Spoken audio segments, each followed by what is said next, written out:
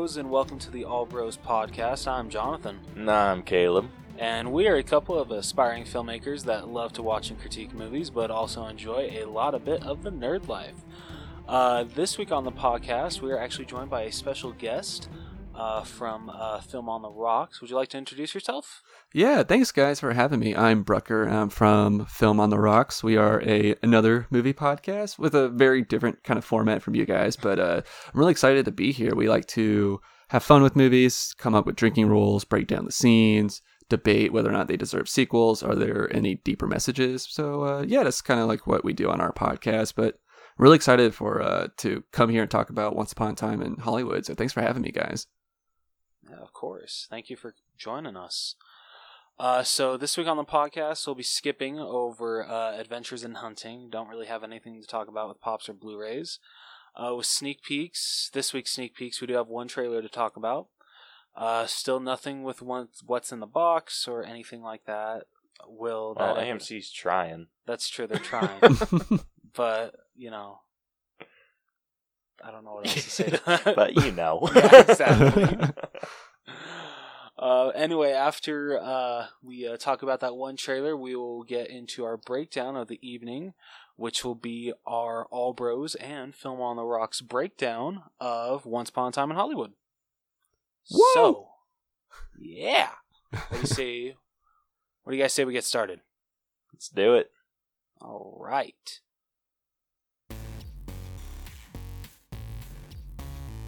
Hey guys, what's up? This is Donnie, and I host the Adulting with Donnie podcast. And this is not the show to listen to if you're trying to be a better adult. I started this podcast as a way to offload some thoughts that I have throughout the week. My topics vary widely every week. Movies I've seen, guns and gun control, sex, people that are stupid, why I don't care about celebrity opinions, TV shows, snowmobiling. The list goes on and on. I'm always taking topic suggestions from fans of the show too. So join me each week on Adulting with Donnie as I pour some bourbon and allow you to see the inner workings of the mind of a madman. Live free and rant hard. Alright, so, skipping over Adventures in Hunting, moving on to this week's sneak peeks. We got our first trailer for, what is the director's name? He plays the main guy. Dude, his name's super weird. Yeah, it was the same guy that did Murder on the Orient Express. Yes. Kenneth Branagh? Kenneth Branagh?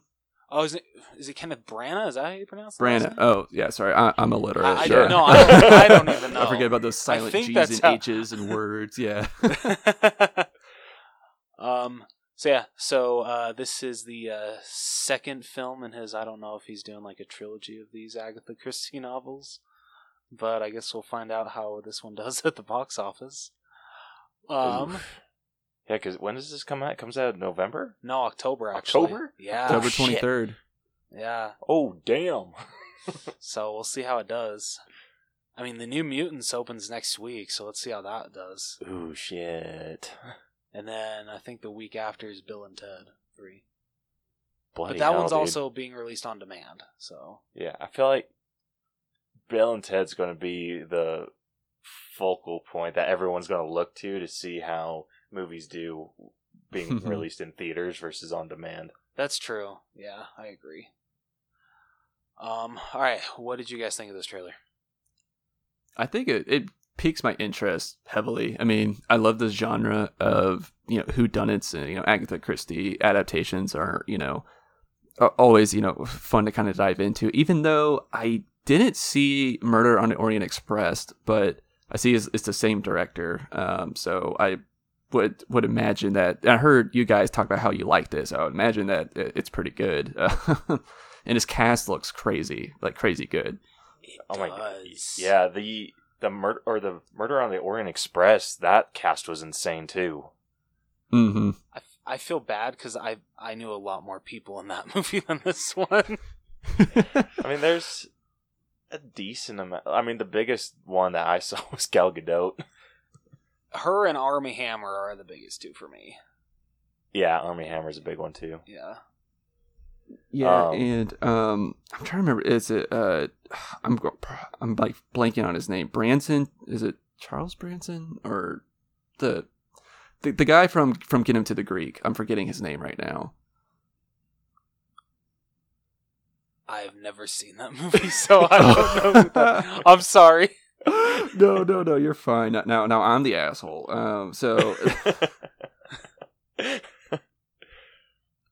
Man, he must not be in this movie because he must be really down on the list. Russell Brand, that's it. My bad. So yeah, Russell Brand's in it. I'm an idiot. Yes. Oh shit. Russell Brand's in it. You don't recognize him because he has a haircut and a beard, but yeah, he's in that movie. Oh shit. That's right. Yeah. Oh my gosh, I know now that you've said that, I know the cast that you're talking about from that movie. Yeah. I haven't seen the movie, but I know the cast, and I was just like, I didn't recognize anyone from that. No, but what's the movie I know Russell Brand? Oh, I know him from Bedtime Stories. Oh yeah, and Forgetting Sarah Marshall. Yeah. I think I know him from Forgetting Sarah Marshall. I don't think I've ever seen Bedtime Stories. He's funny. It's an Adam Sandler movie. It's Disney.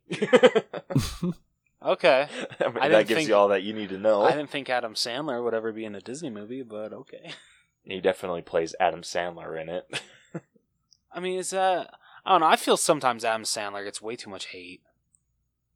And I grew up with the guy's movies, so I have a soft spot for him. Yeah, I mean, of course, everybody loves 90s, Sandman, so that's what I like. It was pretty much, I think, kind of post-Click. But then, Uncut Gems was great, so. Still have not watched that, unfortunately. It's on Netflix. It's intense. Yeah. Oh, shit. It's really intense. If you have a heart condition, Shit. Uh-oh.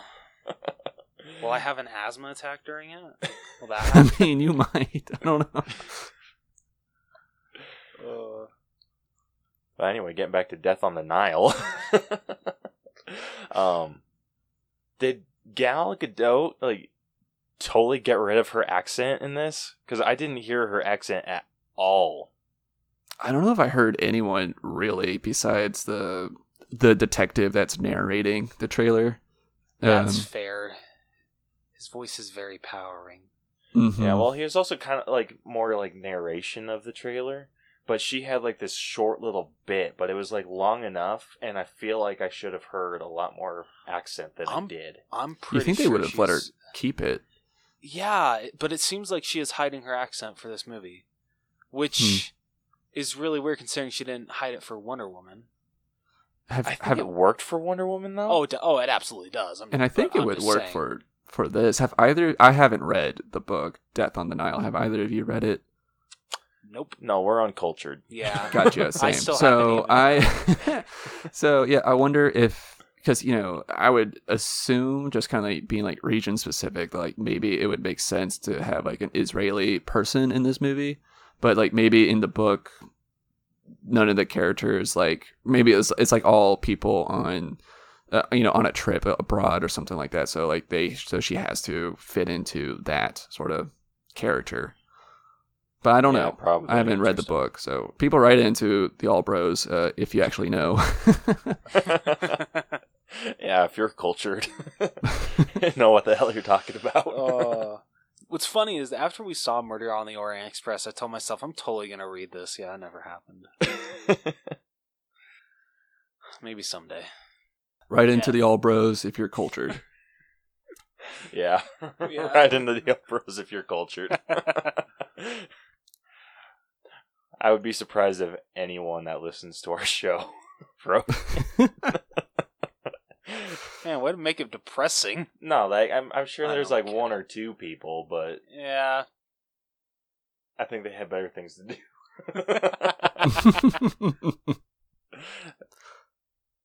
Unless they don't, I mean, everyone's trying to quarantine themselves. They could just be all right, let me educate these fools. Right.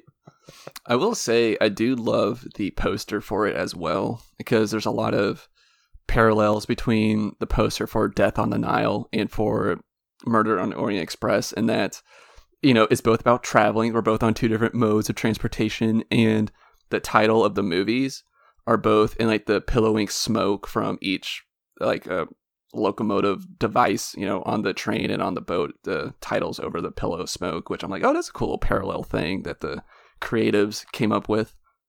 I agree. Okay, I don't know how many he's gonna make of these, but can they do like a steelbook set with all of these as the covers? Because that would just line up so beautifully. Dude, you're such a steelbook whore. Shut up. I was thinking, because the only other like Agatha Christie book I could think of besides like, And Then There Were None is Murder on the Links. So I was just thinking like them a pillowing smoke coming from like the golf cart or something. Which I think it's written in a time when there were no golf carts. So yeah, I don't know what else they could do. Maybe like a blimp. Sure, yeah, let's go with that. Murder on the Blimp, the shortest book ever written. Yep. Oh my gosh. But this looks good. Yeah. I mean, with how much I enjoyed Murder on the Orient Express, I'm definitely going to be checking this one out. Oh, yeah, definitely. I just don't know if I'll go see it in theaters.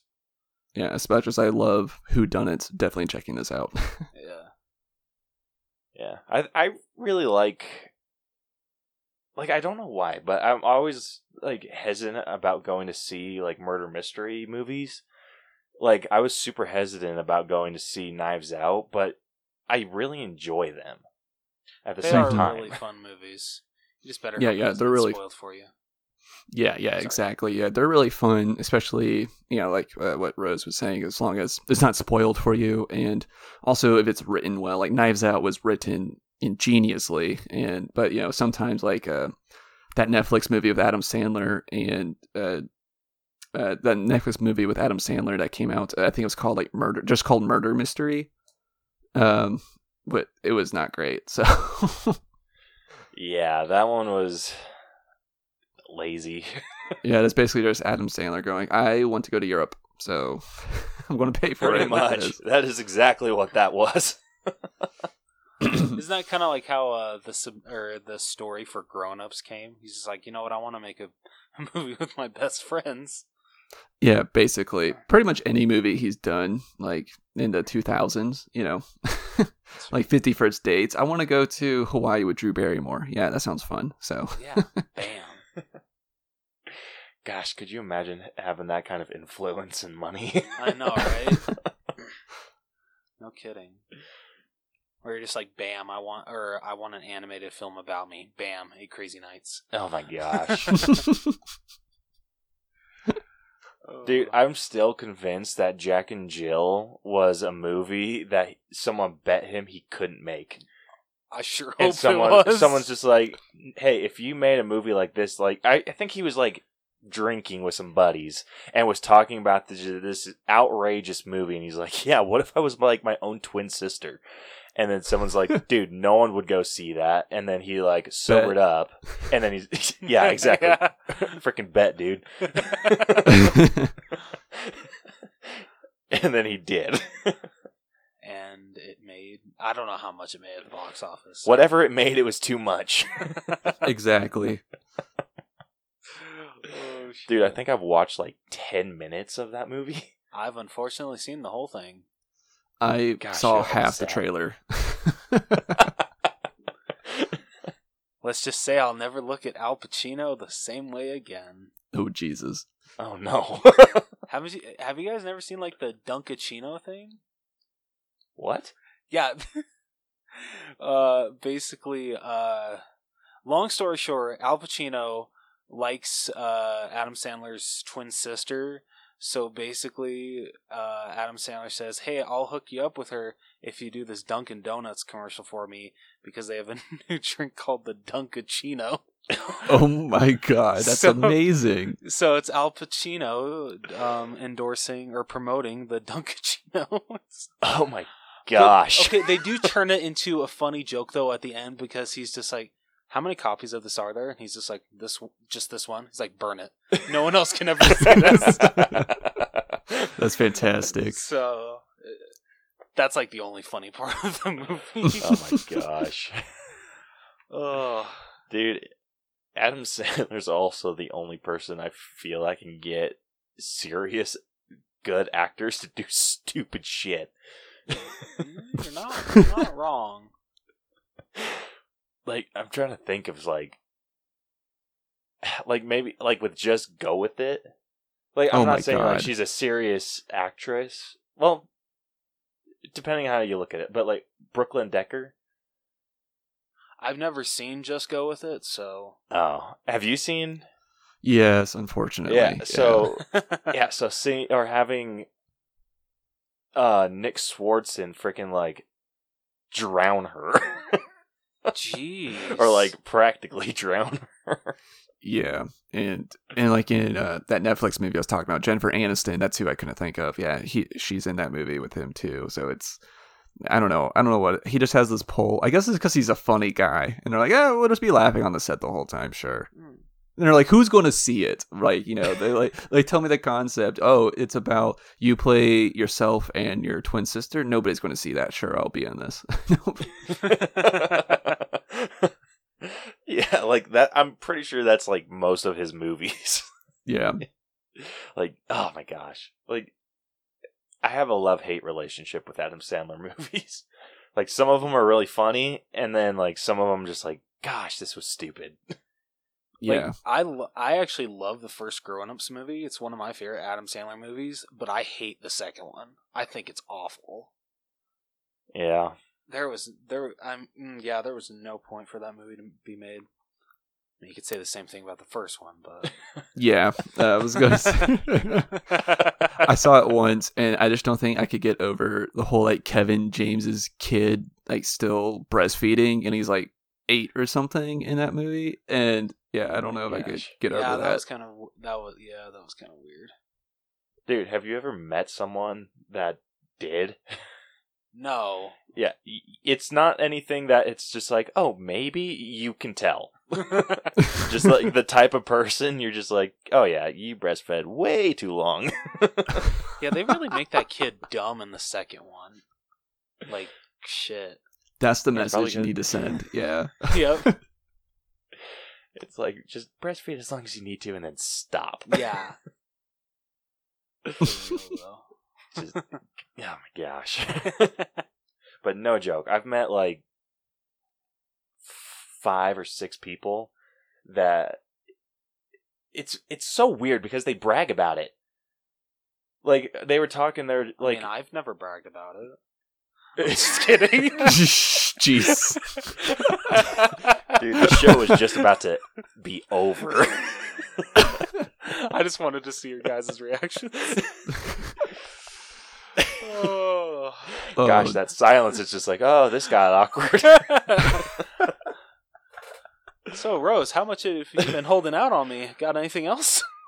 No, but it's just like these conversations I've gotten into with, like, this was before I had a kid, with just some like random people. I'm like, oh, my wife's expecting a kid, and then they start talking to me about that, and then they get to like that point where they talk about breastfeeding, and then they talk about how long, and I'm just like, okay, and then like you'll have some rando come in and be like, oh yeah, I breastfed till I was like 6, and I'm like, you're weird. Yeah, that's not right. Yeah, and I seriously had one dude come up and say he went he did that until he was 7, and the guy I was talking to looked at him and said, you know what? Not even a little bit surprised. That's fantastic. Oh, shit, that's great.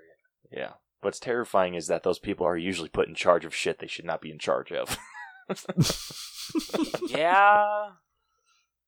Yeah, you're definitely not wrong. How did we get here? I don't know. Adam Sandler, and then I brought up Kevin James, and then Rose told us about his past, and then yeah, so that's where. And here we are. So, okay, getting back to the trailer, do you guys have anything else to say about Death on the Nile? I don't. You? It looks pretty good. looks really good. I'm excited to see it. It's like one of those trailers that doesn't give away too much. It definitely shows you some tension that may already be there between some characters. So, and I think that's kind of like all that you need, really. Yeah. And you also don't know who. I mean, if you haven't read the book, like me, you also nothing's spoiled about this, like who was actually murdered. So, like all the characters you see are kind of up on the hit list. So, I'm excited to see it. Will this be are you guys going to check this out in theaters or wait for it to come to VOD, DVD, whatever you want to say? I might be doing the VOD just because I'm surrounded by a bunch of irresponsible fuckers. So, Fair enough. Fair enough. Yeah, same here. Yeah. Like it's. I don't know if I still don't know if I want to go to a movie theater yet. Yeah, I'm not quite at that point. Like I miss the theater experience, but I mean, honestly, I feel like I can make up my own little theater experience and be fine. Oh yeah, definitely.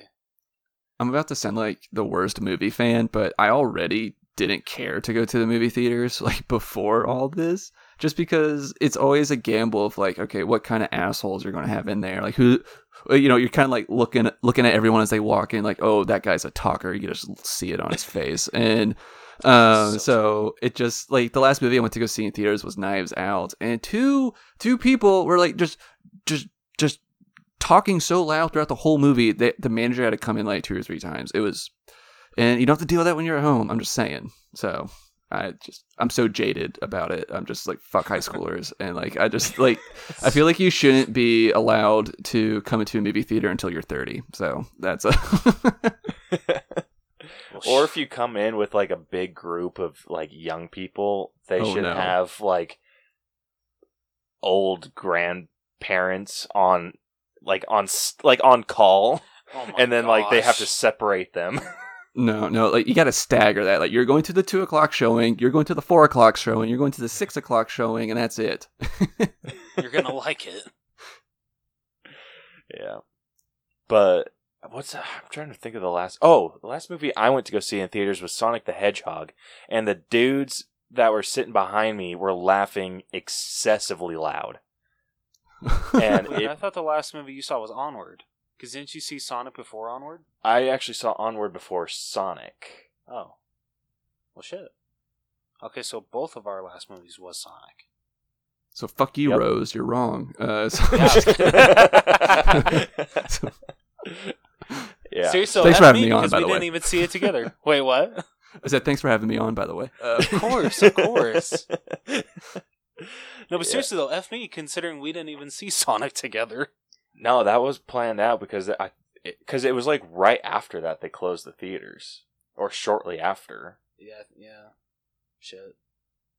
Yeah, and I went to go see it the day before we were recording our episode. But I thought you saw Sonic like a week after it came out, and I didn't see Sonic until a couple weeks after it came out. No, it was like right before our episode. Huh, all right. That I went to go see it, and then I went to go see Onward before that, because we had the episode. We saw Onward on your birthday. Yeah, and then I went to go see Sonic a couple days later. Oh, or a week later, I think. Okay, apparently I don't know time. My bad. Apparently you don't. All right, so 1 out of 10 for Death on the Nile. 8. That's about where I'm at too. Yep, I was going to say 8 as well. Nice. Clean sweep. Yeah. All right. What do you guys say we jump into our main event of the evening? Yep. Do it. Time for the main event. It's main event time. Let's play a game. Alright, so before we jump into our main event of the evening, we asked a question on our social media, on Facebook, Twitter, and Instagram, what your favorite Quentin Tarantino film is, and we got a couple responses. Caleb, would you like to read those off? Yes, I would. So I'm going to start off on Twitter, since that's where we got like 90% of our responses. So first up, we got Jat Jack Meat Sing at Michael_Aaron. He said, every answer should be Pulp Fiction, but I'll also accept Inglourious Bastards. Well, he's going to hate my answer then. What's yours? Probably this movie, Once Upon a Time in Hollywood. Fair. Yeah, what about you? What's yours? I'm kind of stuck between this. I think I agree with Rose. It's probably this, but Inglourious Bastards is really. It kind of just depends what kind of mood I'm in. You know, do I want to hang out or do I want to watch people get scalped? So, but All right, fair. I mean, yeah. I mean, it's kind of like a 1A 1B situation, really, in my opinion. But that's just because I have a hard time picking favorite movies because again, it's like what mood am I in? So, all right. Yeah, I hate commitment like that. I've become a real big Quentin Tarantino fan because so the first one I watched was, I think it was Pulp Fiction. Oh no, I saw Django, loved that, and then was just kind of putting Pulp Fiction on hold forever, which I don't know why now that I've seen it. Mm-hmm. And then I started watching that, and I was just like, oh, I need to watch the rest of them. So I watched Kill Bill after that, Inglourious Bastards shortly after that, then Reservoir Dogs, and yeah, I just went freaking crazy. Yeah, I still need to complete my list. I've only seen I don't know, 4 or 5 of his movies. I haven't seen all of them. You guys got me beat. I've only seen 2. Oh, well, there you go. Dude. I know. Yeah. Next up, we got Tony Blundetto at Will Sutton78. He said the one with feet in it. Oh, well, that's clear. Yeah. Is the least feet one Django? I think that's the least feet one, possibly. It's been forever since I've seen that, but I feel like just based on his criteria, that might knock it down to the bottom. Yeah, I think I don't even remember seeing feet in Reservoir Dogs. That's a good one because Pulp Fiction, I did. Oh yeah, definitely Pulp Fiction. Yeah, Django, you do get some feet. Inglourious Bastards. I want to say yes. There's one female character, and she is barefoot when she's running from them in the beginning of the movie, I think. So maybe that counts. I don't know. Okay, so all of them except Reservoir Dogs. Because don't the Mance are? Is that spoiler? I don't think so. Okay, the Manson kids aren't most of them barefoot and. Most of them are, and then Margot Robbie's or Sharon Tate is barefoot. Okay. In the theater, which oh my gosh. Oh yeah. I've seen barefoot people in the movie theater, and I want to freaking blow my top. Again, man. I mean, that doesn't happen in your house. I mean, it does, but it's like my your feet or my wife's feet. Yeah. It's not the fucker's feet. Yeah, it's. I actually posted that picture on Instagram. Oh yeah, you did. Yeah, I remember. I was just that. like, these people. What movie did you see? I forget. It was one with Brielle. I forget the movie though. But yeah, I snapped a picture of this chick with her feet out and was just like, I hate these people. It's like, and this is what's wrong with America. Yeah, but dude, I was making it blatantly obvious that I was posting about her feet because I did it right next to her. And I don't think she saw. I was going to say, you definitely seemed like you had ulterior motives there from a outside third party. Yeah, that definitely looked like it would have been for something else, though. Moving on. Oh, shit.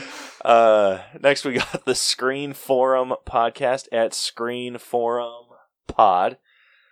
He said, in my opinion, Pulp Fiction still reigns. Django is the closest second. Fair. Right. I mean, I feel like there's not an incorrect answer to this.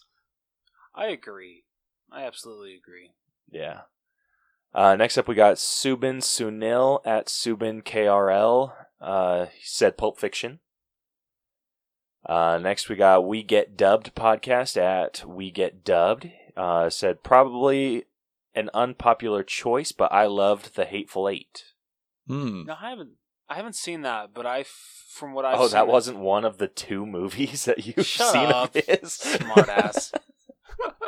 Shut up. It's only Pulp Fiction and Once Upon a Time, okay, asshole? But from the looks of it, it doesn't look like that movie gets enough love. Okay, Caleb? I hear it's very dialogue heavy. Yeah, but Samuel L. Jackson's in it. I know, but it's still... Like, Okay. it's not that the dialogue's bad. It's just, it's very dialogue heavy. Okay. Like, Reservoir Dogs is very dialogue heavy. Mm-hmm. And that could sometimes work. I've heard, I personally haven't seen The Hateful Eight, but from the people that I know that have seen it, it's kind of like mixed. It's kind of like, eh. But again, I haven't seen it. And the movie that we're going to be talking about today is like pretty mixed views as well. So, Yeah. That's a good point.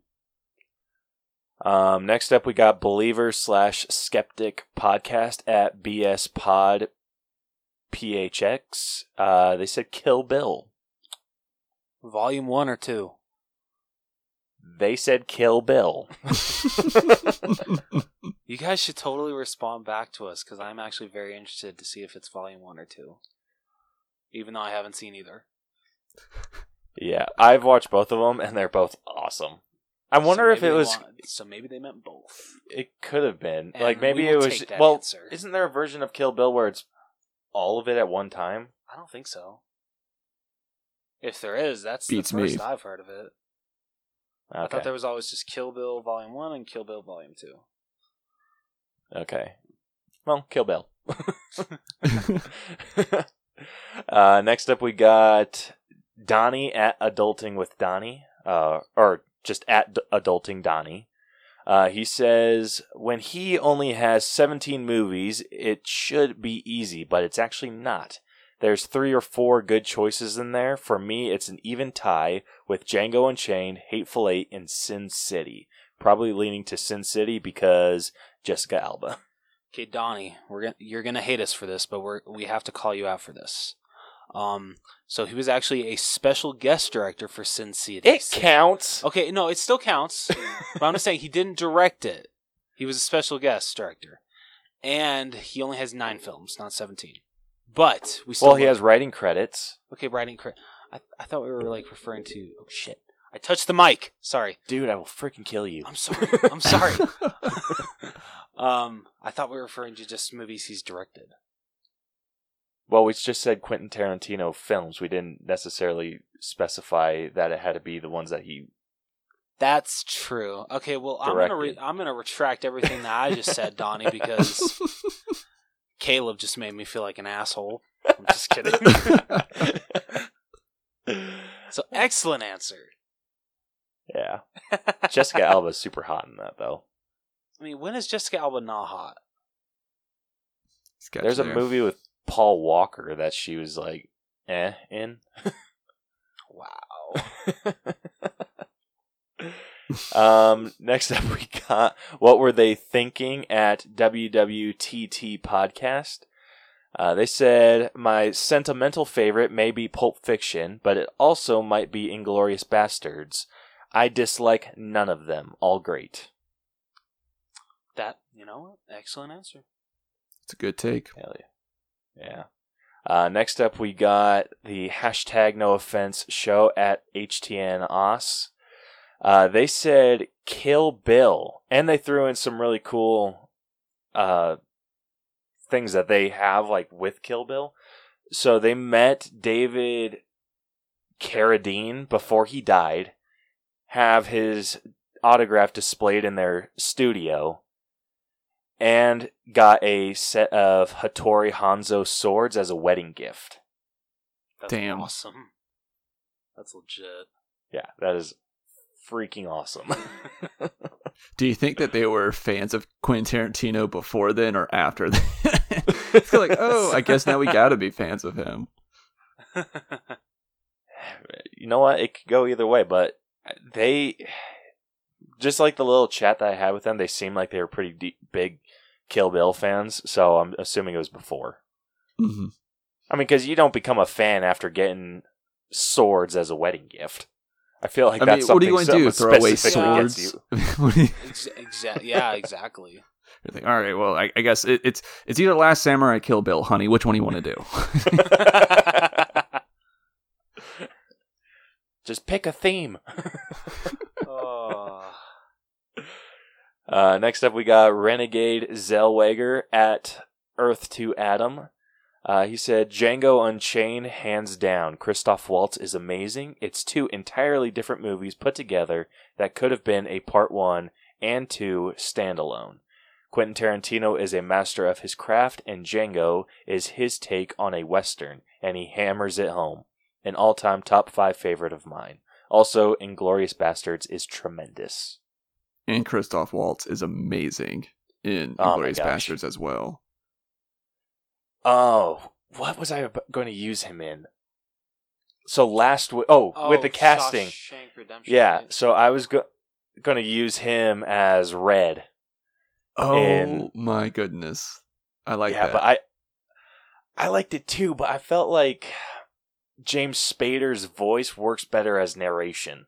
Because, it's so hard to find someone that matches the narration tone of Morgan Freeman. And I feel like James Spader's just, Shakespearean enough to pull that off. I know Christoph Waltz could have done it, but it's just James Spader I like a little bit more. Yeah, I get that. Okay, moving on. We got Bethany at The Queen for Real, host of The Untrained Eye. She said, that is a great question. I'm going to go with Jackie Brown. Then she said, come on, son. Robert Forster as Max Cherry. GTFOH.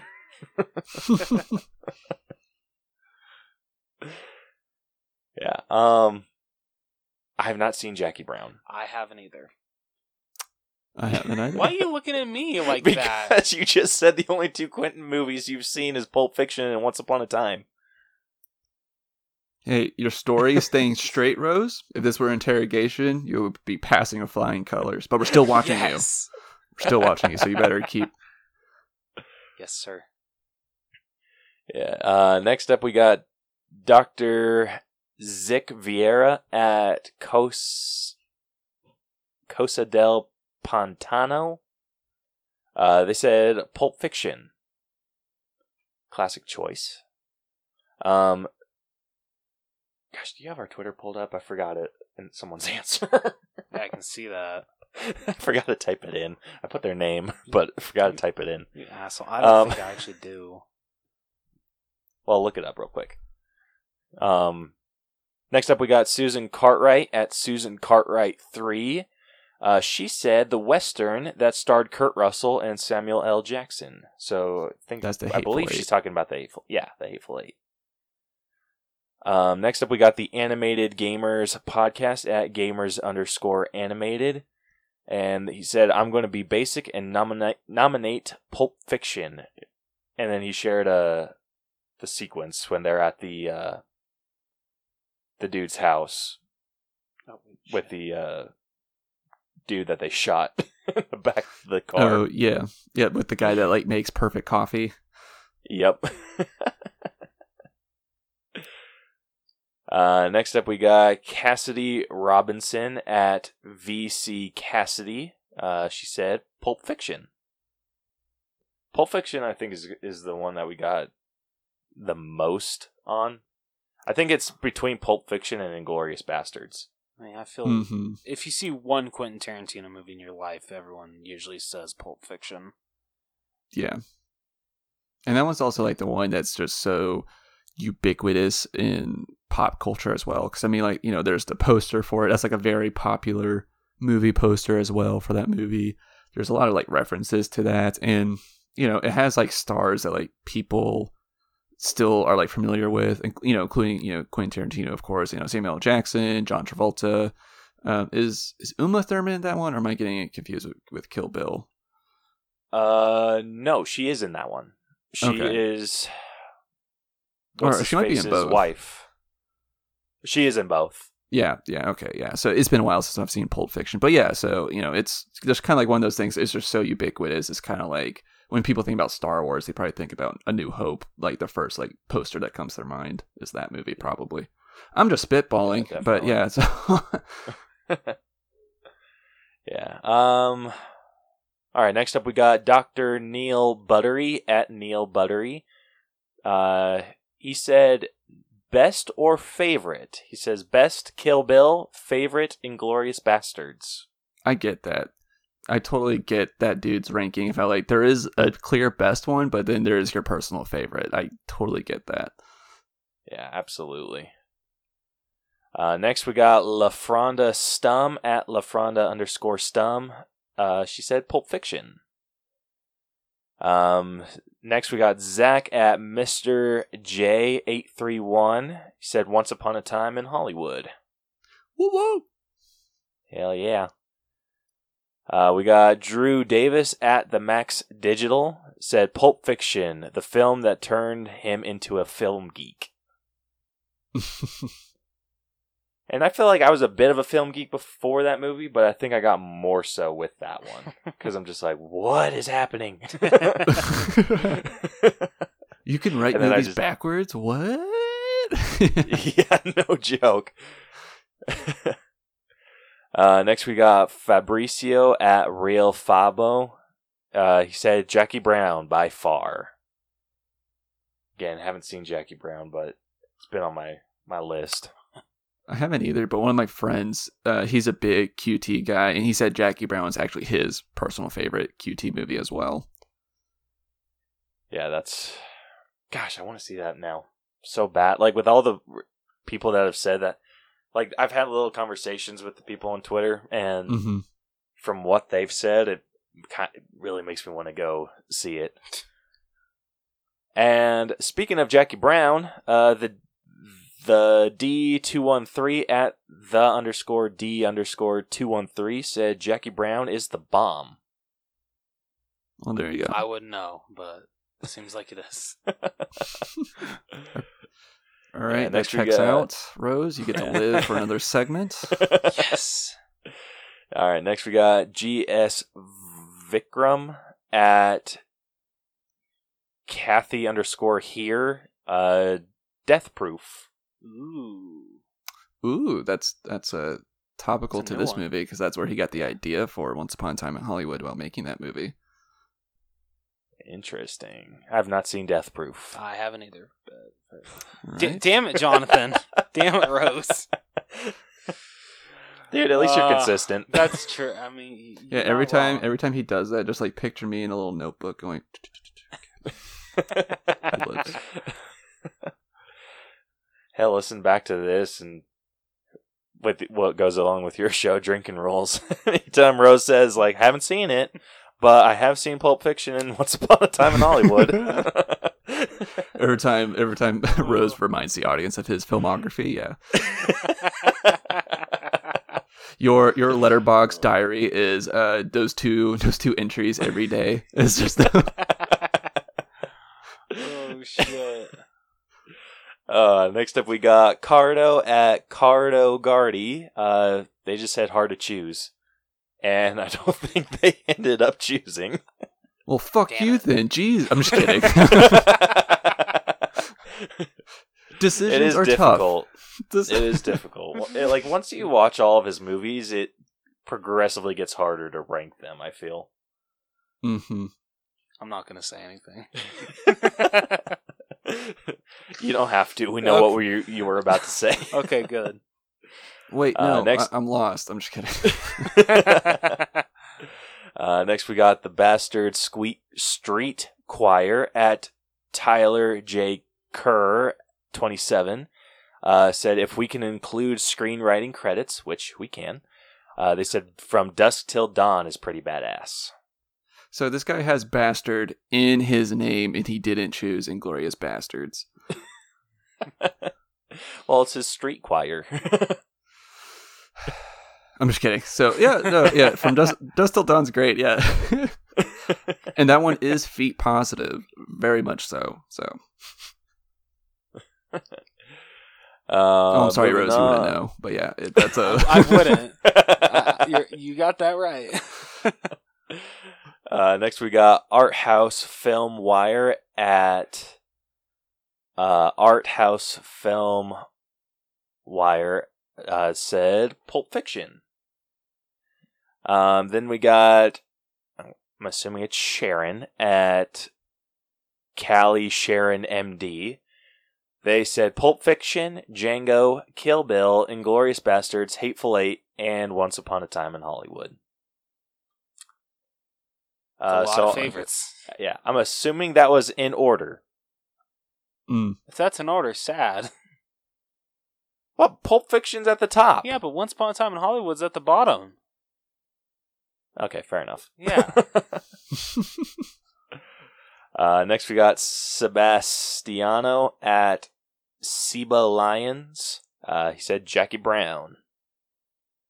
Still not going to say anything. Dude, I give you that little pause just so like everyone knows you haven't seen it. Smart ass. Your story next isn't staying straight anymore, Rose. Shit. Gotta Gotta work on it. Next, we get Better Than Human at Better Than Huma 1. They said Kill Bill. I still want to know, volume 1 or 2. And you're going to keep wondering because the next response we got is from Dennis Smith at Dennis A. Smith. He also said Kill Bill. Gosh freaking damn it, people. It would have been amazing if they just said Volume 1 with no movie title, and Rose was just like, to which movie? To which movie? And then our last response from Twitter is from Playbuck at Playbuck_PH. He said, Inglourious Bastards, for sure. That's a good one. Yeah. Then moving on to Instagram, we got Failing Hollywood. They said Inglourious Bastards. And then some weird stranger, Film on the Rocks, said probably this. He's got good taste. Yeah, he's got good taste. I like that guy. Hell yeah. And that is all of our responses. So thank you to everyone for answering our question of the week and giving us a whole hell of a lot to talk about. Yes, yeah, it really helped us get it out of Rose what all he's seen. It was very helpful. You guys really grilled him good. Thank you. No comment. No comment. Thanks again for having me on, Rose and Caleb. I'm happy to Yeah, of course. All right, with that, I think we can get into our breakdown, finally, of Once Upon a Time in Hollywood. Woo woo. So, if you are new to our breakdown system, we have split movies into 8 different categories that we individually grade to come to a final All Bros and Film on the Rocks score. So we grade story, writing, acting, character development, effects, music, costumes, and then at the end we give it an overall genre grade. So just our personal grade. Mm-hmm. Just so we can throw in our bias in a little bit. Yes. So with that, Rose is going to read us a synopsis of the story. If you have not seen the movie, go check it out. And if you continue to listen after this, it's your own damn fault that the movie was spoiled. Yeah. Especially the ending. Yeah. Good fucking luck with this synopsis, Rose. This is I'm like getting my popcorn just to watch you try to do this. I'm glad I don't time do for reading with Rose. All right. Yeah, here we go. Sorry, I gotta clear my throat. Yeah. All right, here we go. In February 1969, veteran Hollywood actor Rick Dalton, star of 1950s Western television series, I'm already effing it up, television series Bounty Law, fears his career is fading. Casting agent Marvin Schwartz recommends he make spaghetti westerns in Italy, which Dalton feels are beneath him. Dalton's best friend and stunt double, Cliff Booth, a war veteran skilled in hand-to-hand combat, who lives in a tiny trailer with his pit bull, Brandy, drives Dalton around Los Angeles because Dalton's driver's license has been suspended due to his DUI arrests. Booth struggles to find stunt work in Hollywood because of rumors he murdered his wife. Actress Sharon Tate and her husband, director Roman Polanski, have moved next door to Dalton, who dreams of befriending them to revive his declining acting career. That night, Tate and Polanski attend a celebrity-filled party at the Playboy Mansion. The next day, while repairing Dalton's TV antenna, Booth reminisces about a sparring contest he had with Bruce Lee on the set of The Green Hornet, which resulted in Booth being fired. Meanwhile, Charles Manson stops by the Polanski residence looking for producer Terry Melcher, who used to live there but is turned away by Jay Sebring. Tate goes for errands and stops at a movie theater to watch herself in the film The Wrecking Crew.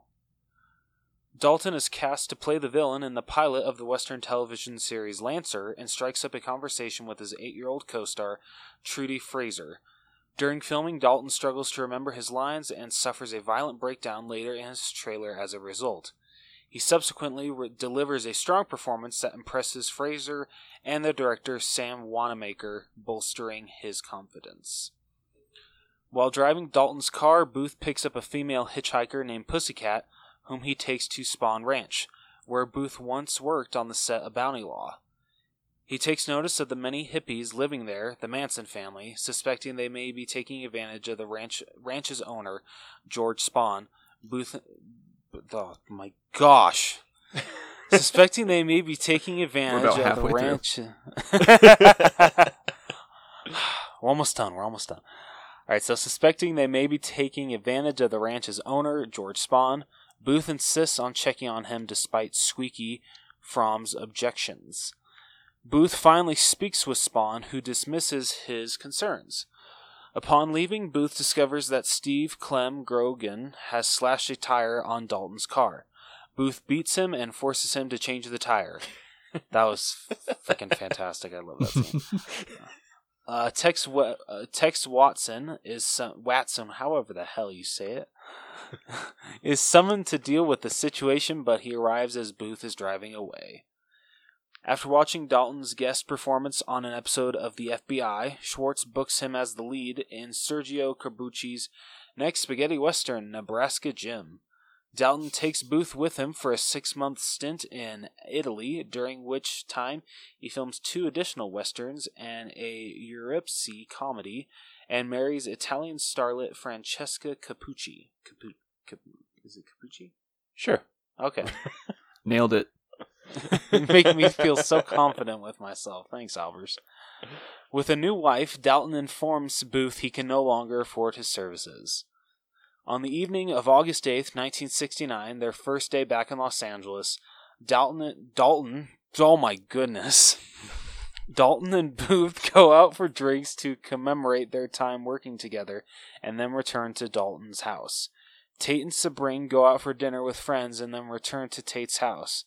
Booth smokes an LSD-laced cigarette purchased earlier from a hippie girl and takes Brandy for a walk while Dalton prepares drinks. Manson family members Tex, Sadie, Flowerchild, and Katie arrive outside in preparation to murder everyone in Tate's house, but Dalton hears their loud car and orders them off his street. Recognizing Dalton, the Manson family members change their plans and decide to kill him instead, after Sadie reasons that Hollywood has taught them to murder. Flowerchild deserts the group, speeding off with their car. Breaking into Dalton's house, they confront Capucci and Booth inside. Booth recognizes them from his visit to Spawn Ranch and orders Brandy to attack. Together, they kill Katie and Tex and injure Sadie, though Booth is stabbed, shot, and left unconscious during the altercation.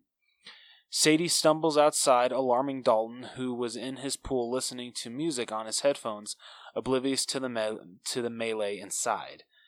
Dalton retrieves a flamethrower previously used in a movie and incinerates Sadie. After Booth is taken away by ambulance to receive treatment for his injuries, Sebring engages Dalton in conversation outside, and Dalton receives an invitation for a drink with Tate and her friends at her house, which he accepts. And scene! Thank you. I mean, you've definitely done worse. That was a lot. Yes! And that segment is also available on audible.com, where you can...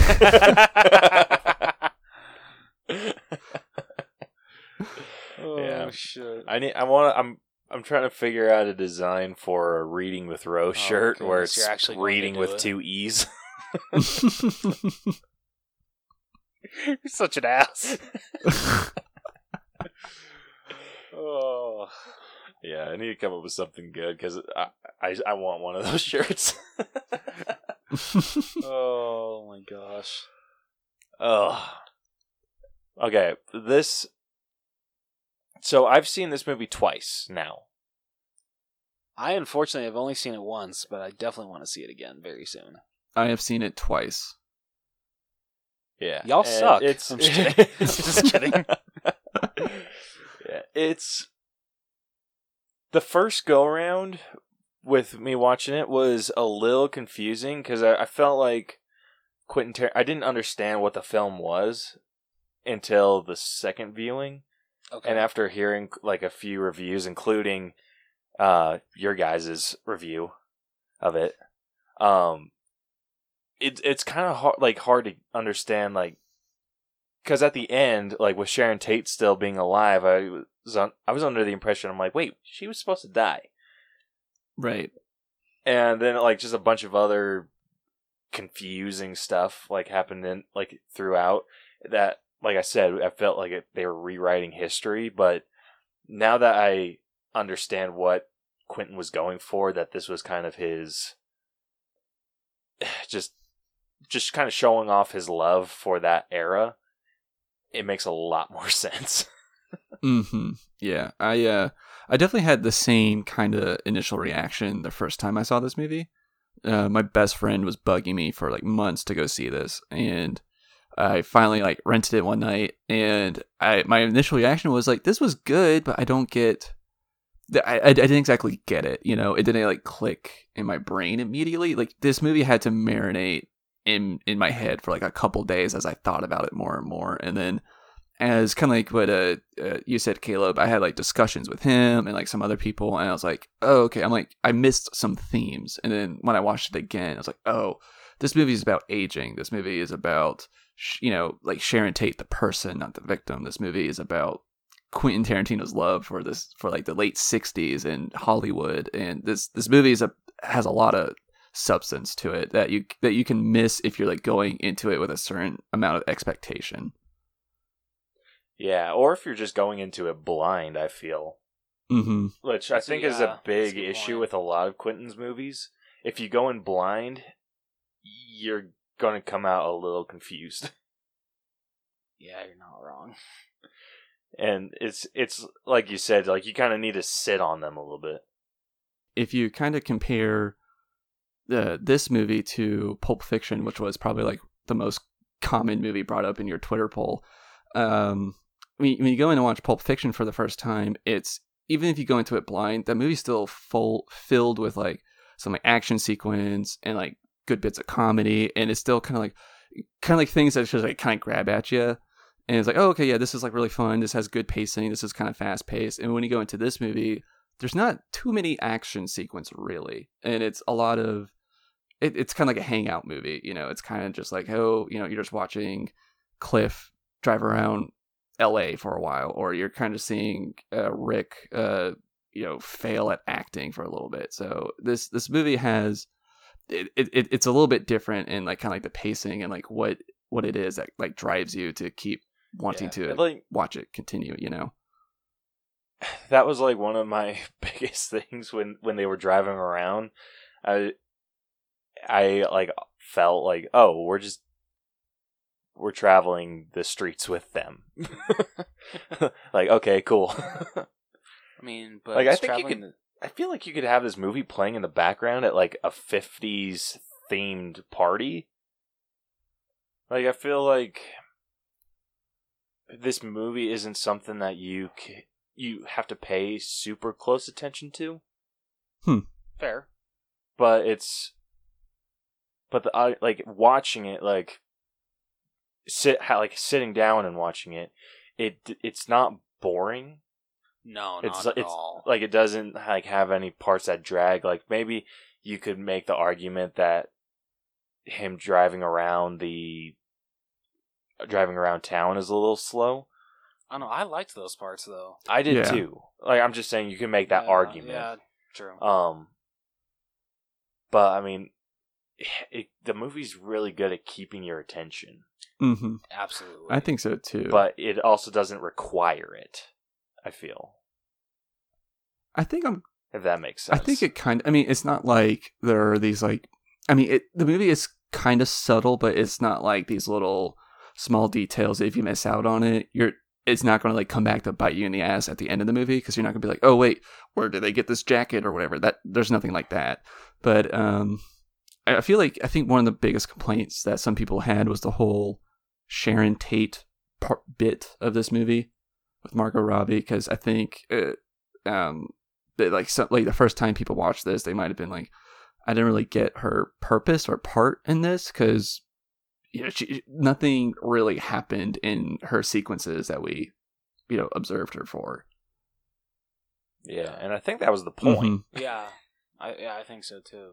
Like, I think with like what you've said, like with history, like instead of her being the victim, it's the person, and there was just so much shit that had happened to her, and it was just kind of like more or less tainted by history, unfortunately.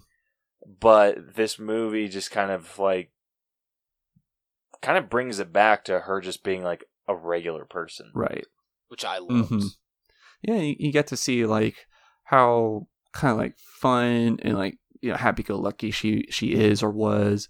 And she goes to a bookstore. That's like something that, whether that was factual or fictional, whatever, it's kind of like, oh, Sharon Tate read books. It's kind of like just like things like that, and just watching her go to the movies and watch her own movie and everything is like really fun and cute, and her kind of like, oh my god, they're laughing at it, like the jokes are landing, they're enjoying it, like, and it also kind of plays into that whole idea that this movie is about aging, because we're seeing her at the very beginning of her bright career and contrasting it to Rick, who's kind of fighting to keep his career alive when he feels like he's at the end of it.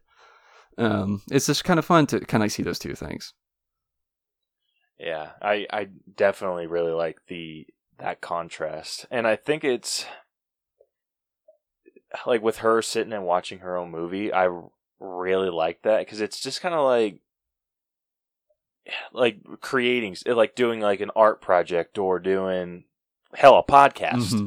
Like you want people to enjoy it, and it's just like, we can talk hot shit and say that we do it for fun, which, I mean, majority of us do, or we could just be like, talk like we're hot shit and say like we don't care if people listen, or we don't care if people like it, and I think we do. Yeah, we really. Like, if someone were to like come and say like, oh, I hate this, it's just like, hey, you still listened? Still got that download. Yeah. Yeah, it's just like, you could talk hot shit all day and say like you don't care what people think, but you want people to think something, I feel. Mm-hmm. Like, whether it be, oh, I hated that episode, it's just like, oh, fantastic, like I was able to bring something out in you, or Right. like, oh, I really like that, and then you feel good about like what you released into the world. And Yeah. like, same with any form of art, like a drawing or like a book or whatever. Like, you want people to enjoy it, and I feel like they did a really good job at showing that that was something she cared about too, in her own little way.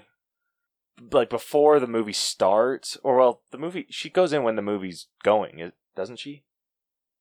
No, the previews were going. The previews were going. Okay. Yeah. Mm-hmm.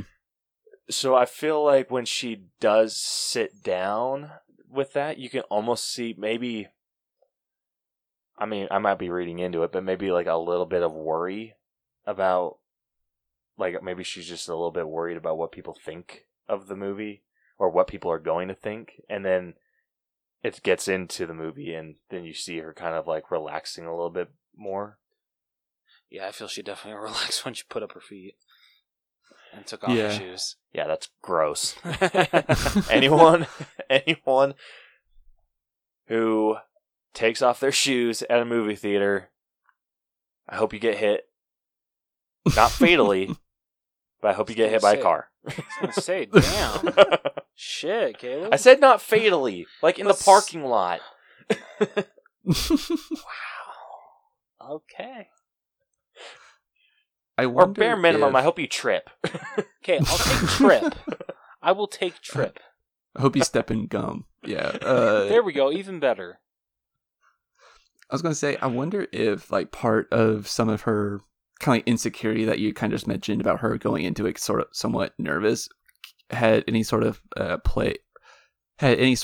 anything to do with the ticket booth salesperson not recognizing who she was, or not even like, you know, knowing who she was or anything like that. Like she was in, it's like, oh, I was in Valley of the Dolls. She goes, oh, you were? She goes, yeah, I was the klutz and everything. So she kind of had to like sort of be like, no, like I've been in other movies, like I really am in this movie. You know, she's kind of like, oh man, I don't have any clout at all.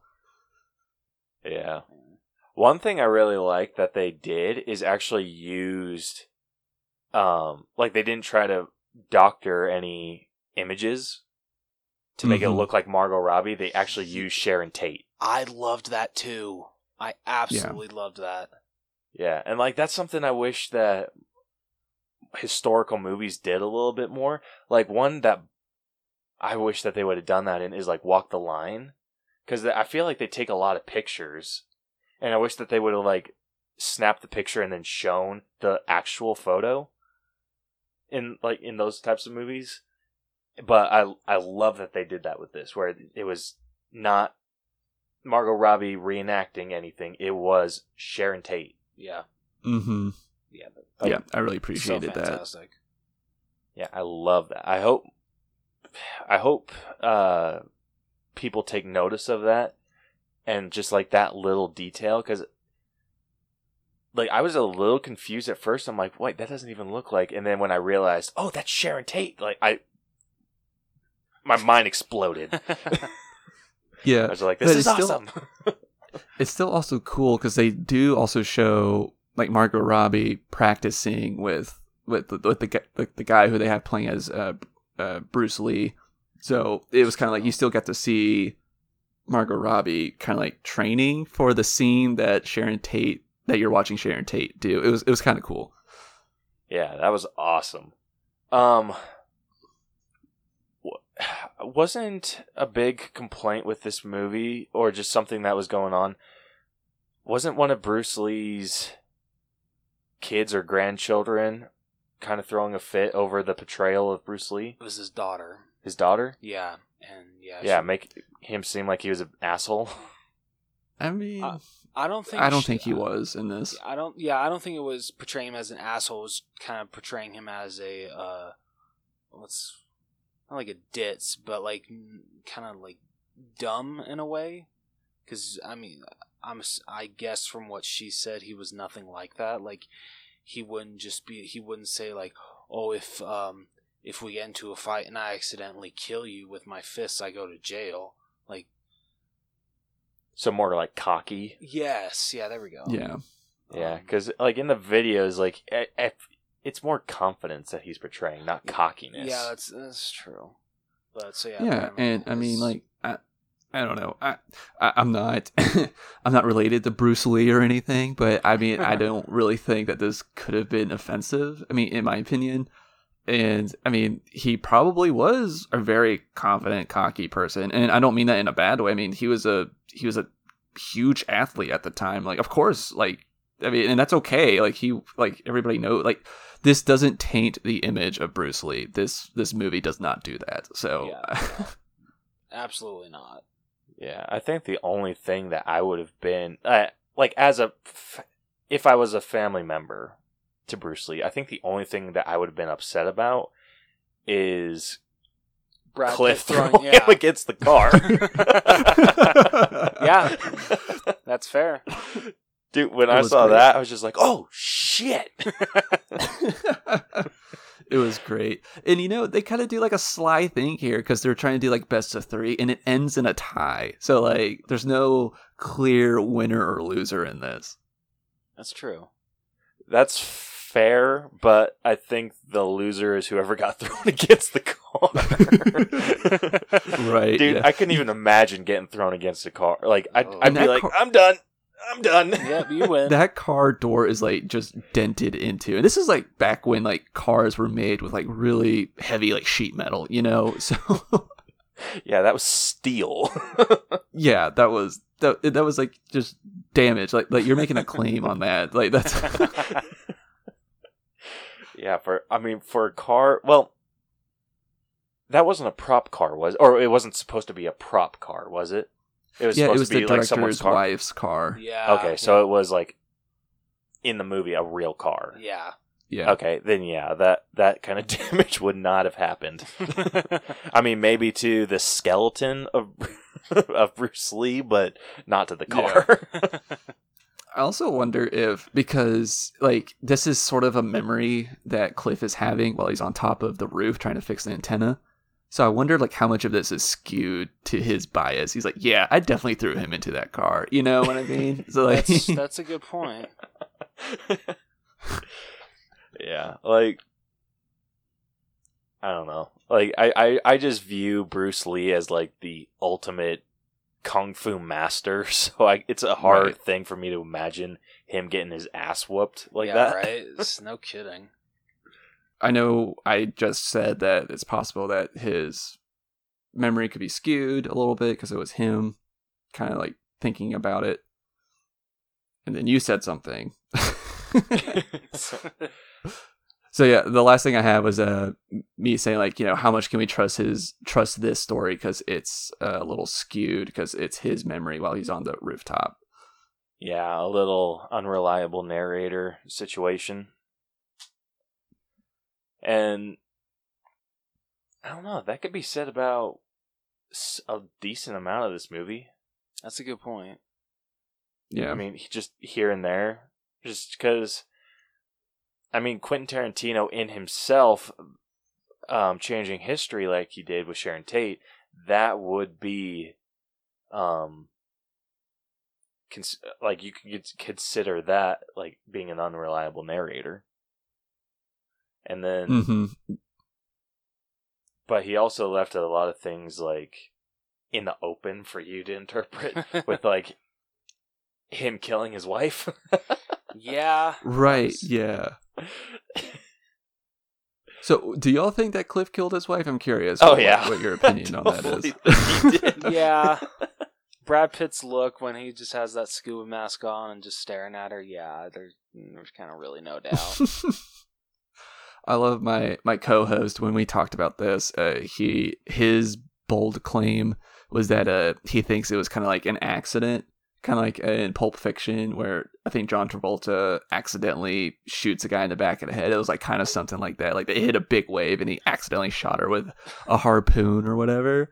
So I kind of like that interpretation. But yeah, it's like one of those unanswerable questions from this movie, and depending on your answer completely skews how you see this character. Yeah. No kidding. Yeah, it's kind of funny too, because you could choose to take it and be like, "Oh, you see the good in him. Like he wouldn't do that to his wife. Like she probably just left him or ran off with someone." Because they were kind of in like a Caribbean-looking area, weren't they? Yeah, I think so. So maybe she just stayed there, and she's just like, Deuces. peace out.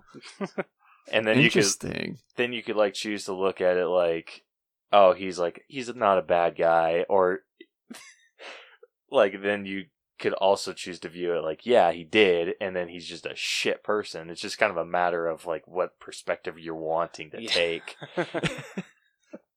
Yeah, and then it kind of just like adds to like his whole mythos, like in all like the Hollywood circles, everybody's talking about like, hey, you know that stuntman that killed his wife? He just beat the shit out of Bruce Lee. Like, he just... Yeah, one thing I noticed, did he ever deny it? I don't think he did. Like, I feel No, like people kept I think throwing Rick- that in his face, but he never like said, "I didn't kill my wife." He just kind of like sat there and just like, and drank. Well, I Brush don't it know. Did off. like anyone like really throw it in his face? It seems like people were kind of more leaning towards it because when after Kurt Russell finishes talking with oh my goodness, Rick. thank you. I'm sorry. Okay, did Rick ever deny No, it? Rick kind of doesn't know see, how to. that's what. Sorry, you go ahead.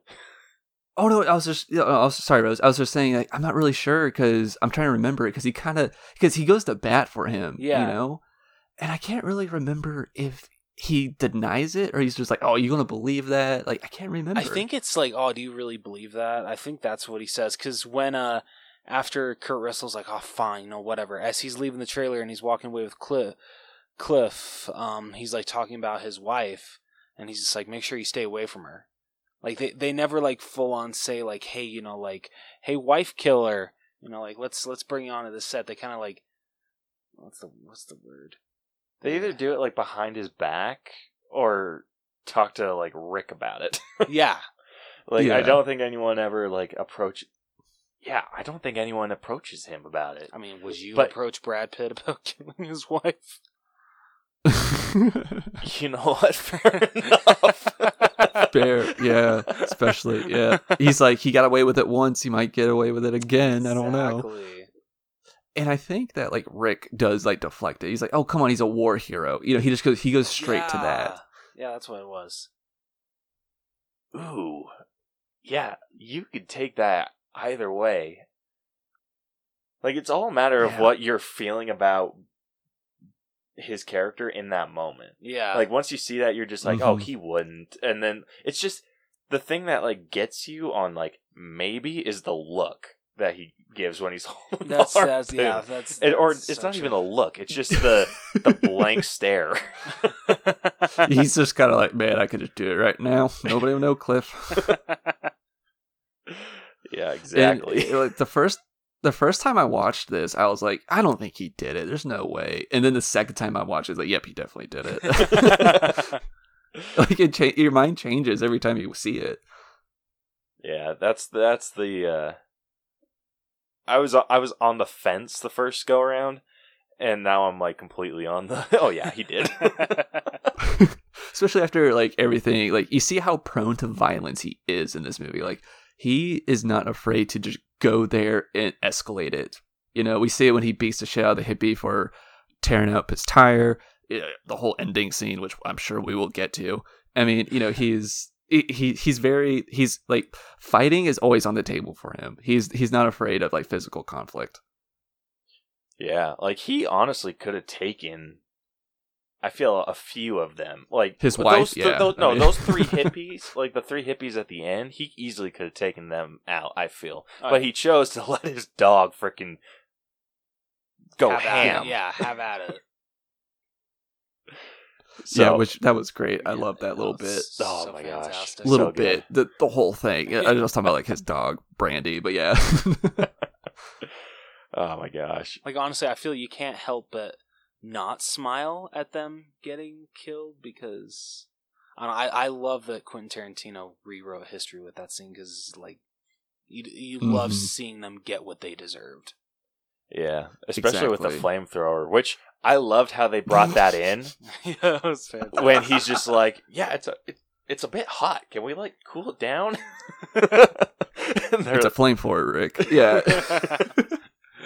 Apparently that was ad libbed by Leo. Like that wasn't like that was Leo kind of like breaking character. Apparently that was him just going, "Oh, this is hot. Like, can we do anything about this?" And Quentin Tarantino was like, "That is amazing. Use it." Yeah. That's awesome. Gosh, just the idea of someone asking if we can do something about the heat coming off of a flamethrower, like, I'll like chuckle about that randomly. Oh yeah, it's the best.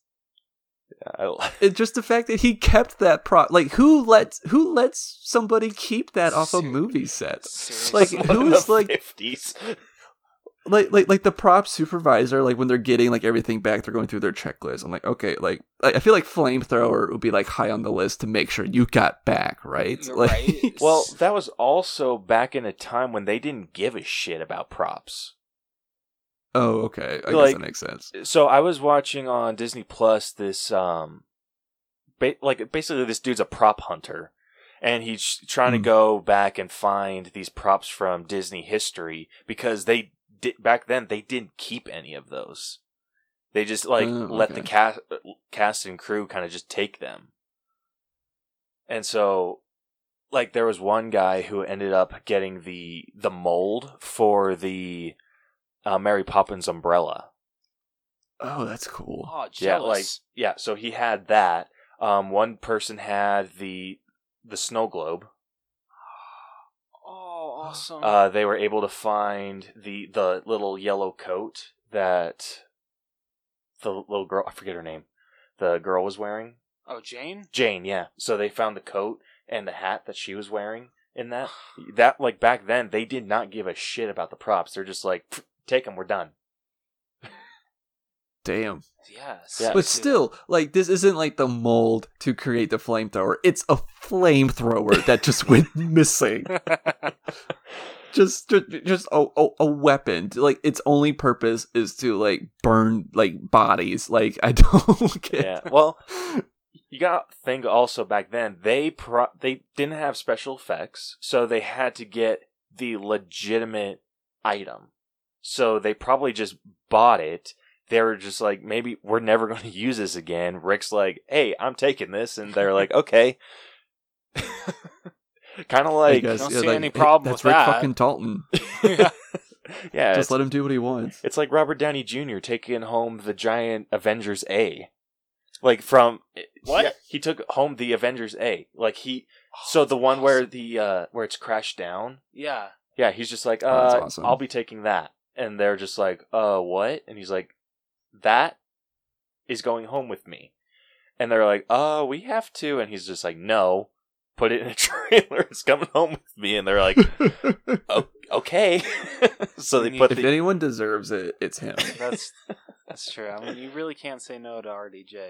Yeah, but it's just it's like Chris Evans. He's probably took home a shield or two. Oh, I know Chris Hemsworth has taken home quite a few Thor hammers. Yeah, wasn't there this big old this story that he broke one of his brother's foot? Yes, yep. Yeah, he broke his brother's foot because he took home one of the super heavy Thor hammers and dropped it on his brother's foot. I want to say I read somewhere that he actually has taken home a Thor hammer from every single movie he's played him in. Freaking worth it, dude. Right? Right, yeah. Yeah, but it's probably that situation. He's just like, this is cool. I want it. Yeah, exactly. And that makes sense too, because we do see other stuff around his house, the movie posters and posters of shows and movies he's been in are just all over his house. Even his driveway, there's a portrait of himself. That was something. Honestly, that's tacky. Just a little bit. Right. Just a little bit. But I'm just thinking, if we get to the point where we make films like that, hell yeah, I'm going to have posters of my movie up everywhere. I'm going to have the props, whatever props I can get away with taking. I'm going to have those scattered around. I'm going to have those in shadow boxes around the house. Right, yeah. But yeah, it's just... It's still also kind of fitting for that character too, of him just he's living with the relics of his golden age that he's not in anymore. Still him holding on to what he knew was good in his heyday. Because even when he goes on to Lancer to be the heavy, they're wanting him to be a cowboy, but they're wanting him to dress up differently, and it's not even how if he were to just dress up a cowboy is the way I even think about how cowboys are supposed to look is now different. And so it's just him just living in these relics of a time where he was, he was king shit, he was just the king of the crop or whatever, or cream of the crop, sorry. And it's him just trying to hold on to that, and this whole movie is him trying to get back to that. Yeah. I really liked seeing him struggle with the new look, the long hair and just shagginess in that movie. And sexy, scary Hamlet. Yeah, it's great. And then, or him asking the director or just whoever saying how are these people going to recognize that it's me? And he, the director saying, with luck, they won't. Yeah. And like Yeah, I how don't he want you to just be a kind of like, distraction. Like, oh, what? yeah, like you could see like the struggle in his face with that. Like, wait, what? but but my face, Yeah. which I don't know, for someone that was in like the age of where you're just a clean cut cowboy, that would make sense that he would like all his fame is coming from people recognizing him. So the fact that the director doesn't want people to recognize him would be, I think, difficult on his ego. It's true. Definitely. Yeah, there's like so much about this movie that you could just analyze to death. Yeah, and again, it's about like him needing to adapt to continue this career if he wants to. You know, he needs to dress differently. He needs to dress how cowboys are now being presented as. He needs to go to Italy to film those kind of movies. He is like, this movie is about change and how he needs to adapt if he wants to continue making movies. Yeah. So what are we thinking with the story grade? Because See, this is tough. yeah. Yeah, it is. So, like, with the story, it's more just, like, the flow and how, like, the story progressed and everything, which I think was pretty good. I don't think it was, like, the best thing in the world, but I feel like where this movie really shines is in the writing. Oh, The absolutely. writing was Exactly. was Yes, I perfect. 100% agree. Watching the story itself, and like we've said, like watching it the first go round, if there's things that you don't, if you're going in blind, it's a little confusing. I feel like I kind of have to dock it a little bit. Like the story is good. It's good even though it's confusing. Yeah. But I have to dock it because if you go in blind, you're going to be lost. I feel. At least at the end. I Yeah. absolutely agree. Yeah, and you didn't go in completely blind. Like, No. how, like, were you still, like, what up with the ending? Or, because I kind of explained it to you a little You bit. did a little bit. So did that help? It absolutely did. And honestly, like the more that I thought about it, the more like I loved that Quentin Tarantino rewrote history with this ending. Yeah. So I think It's so satisfying. I love it. Yeah. So I think with a story, like with the story, you shouldn't have to explain anything Yes. for a perfect story. Yes. What are you thinking? Yeah. Is this on a scale from 1 to 100? Correct. Yes. Yes. So I'm thinking, like, I really like the story. I think it's a good one, but it isn't exactly the clearest one. Kind of like what you're saying. Like, you can't just like hop into the middle of it and kind of just get a clear picture. It's like one that's like, you know, really detailed, and I feel like there's like one character arc in this whole thing. So, but just because I like it so much, I'm thinking like maybe like high 50s or 60 for story. I was thinking like maybe like a 60. Am I a little low? Well, it's kind of like it's Or am I a little high? like letter grade. Oh shit! I'm sorry. Like that. That's like like. Yeah, if we were like 1 out of 100, like that's fair, but that's also like an F. Yes. Okay. I'm sorry. Okay. Okay. Here. I'll start back over because I think it's a lot better than that. Okay. So story wise, I'll probably say like a B-, which sounds very contradictory to what I just said. But I would say like a B-, C+ range a little bit, just because the story it's hard to describe the story, and kind of like how you said, it should be easy to explain. I mean, Well, back to you shouldn't have to explain it. yeah. Like that's the ultimate goal. You shouldn't have to, but I feel like you have to kind of listen to Quentin Tarantino's thoughts before you understand it. That's true. That's very true. Yeah. Yeah. So So I was kind of thinking like a C-ish. yeah, like that would put me in like the 74 range. I can give you that. 74. 74? Yeah, I could do that. So yeah, that puts us, like, so far, that puts us at a C. All right, next up we got writing, this is where, The movie shines. yeah, freaking nailed it. Yeah. Mm-hmm. Like, I think especially with, like, Sharon Tate's character, like, I include this in writing. There's a lot of times where she doesn't necessarily talk a lot.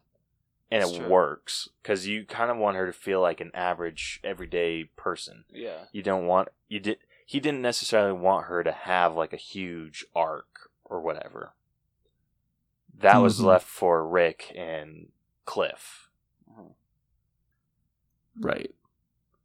And even like outside of just like the actual writing of like the storyboard of it or whatever, like the dialogue for everybody was great in this.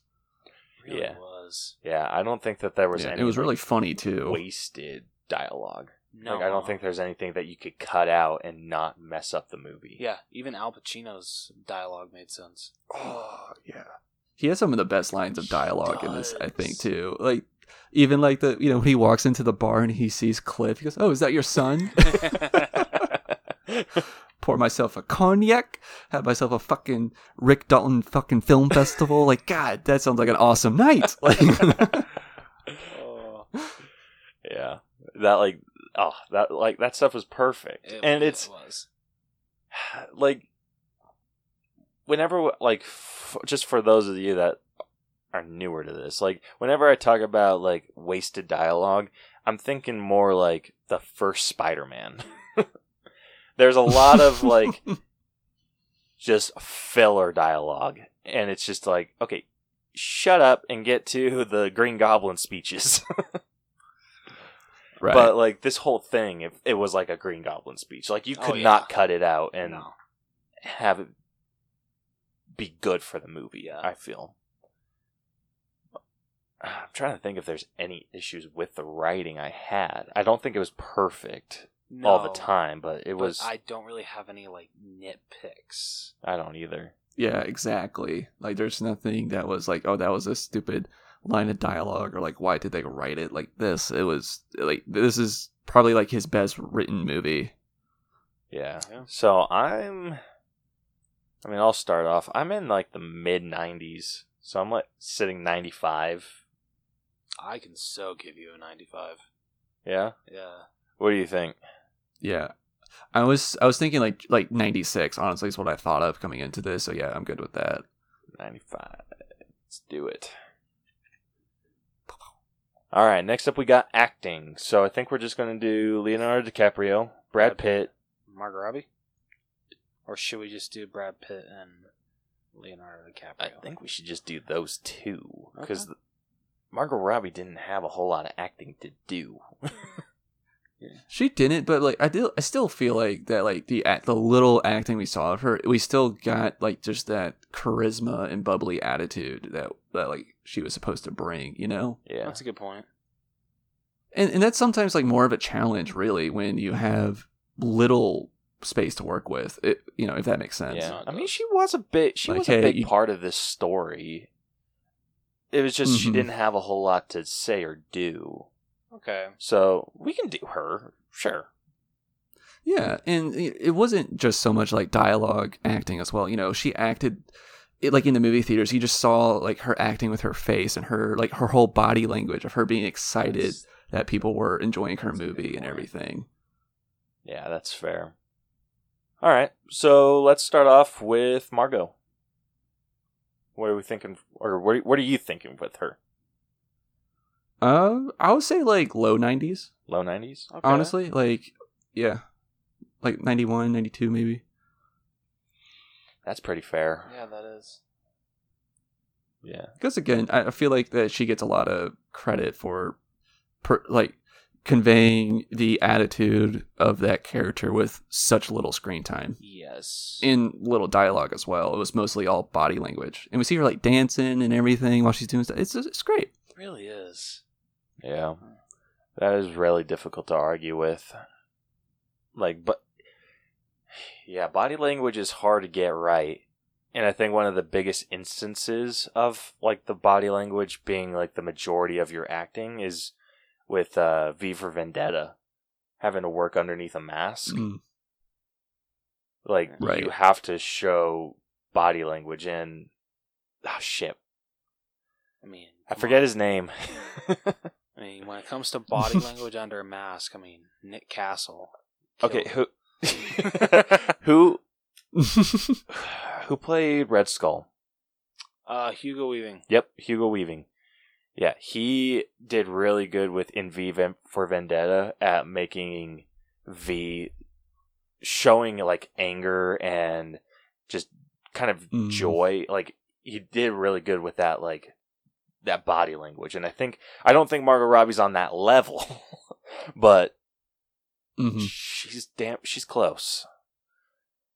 I may be more towards a 90, but I'm at a solid 90. all right. Yeah. So we can go like 90 and a half. 90.5. Sure, that works. Because we nitpick Yep. on this show. Yeah. All right, next up we got character development, which I Oh, think is... We still got 2 to grade for acting. Oh, gosh damn it. I'm stupid. Sorry, you're not leaving my boy Brad Pitt out in the dust. Yeah, so yeah, we have 2 other people to grade before we get to... I'm stupid. It's Okay, next It's up, Brad Pitt. Yeah. All right, what Awesome job. 100. 100? I mean, I would say this is probably one of his better roles. I mean, it was This just is- really good. I haven't seen a lot of Brad Pitt films. This is by far his favorite performance for me. Have you seen Inglourious Bastards? Oh, wait. Oh, wait. You're an asshole. I almost like, I don't know. I almost like this one a little bit more. I don't know. I'm trying to come up with like an argument, but I'm having a hard time. But to your point with the Glorious Bastards, but like this one, I don't know. He just did. I mean, he was really good at being macho, but not like so over the top that he couldn't let his male best friend cry on the shoulder. Like, he was fine with that. I mean, he's doing kind of like this, I don't know, like Missouri accent the whole time. I don't know what it is that he's doing, but I mean, he did a really good job. But you might have a point that him and Inglourious Bastards might be slightly better. Yeah, like, I don't know what it was. Like, I felt like, I don't know, I feel like there were times where he was just a little off. See, I didn't feel that way at all. You didn't? Nope. I thought it was a little off when he was at the ranch. I feel he was at his best at that. Yeah, Really? yeah. I agree with Rose here. Yeah, that's where I felt like he was at some of his best. Yeah, I don't know what vibes I was getting off him, but it was just like maybe like a little bit of an awkwardness. Yeah, I mean, Because it could have been just him interacting with the hippies. That was just, maybe Cliff was just uncomfortable. I mean, can you blame him? Fair. I'll tell you this: he gives an excellent line delivery at the ranch when he's trying to talk to Squeaky, and he's trying to get into the house to see George, and he's just like, "Look," and he kind of like bangs on like the storm door. He goes, "Listen, I'm coming in to see George, and this thing ain't stopping me." It's like a very, I'm not doing it justice, but like he does such a great line delivery for that because it's like chilling. It's kind of like, fuck, is he gonna punch this hippie in the face? Because he might bust through that screen door because he just said that's not stopping him.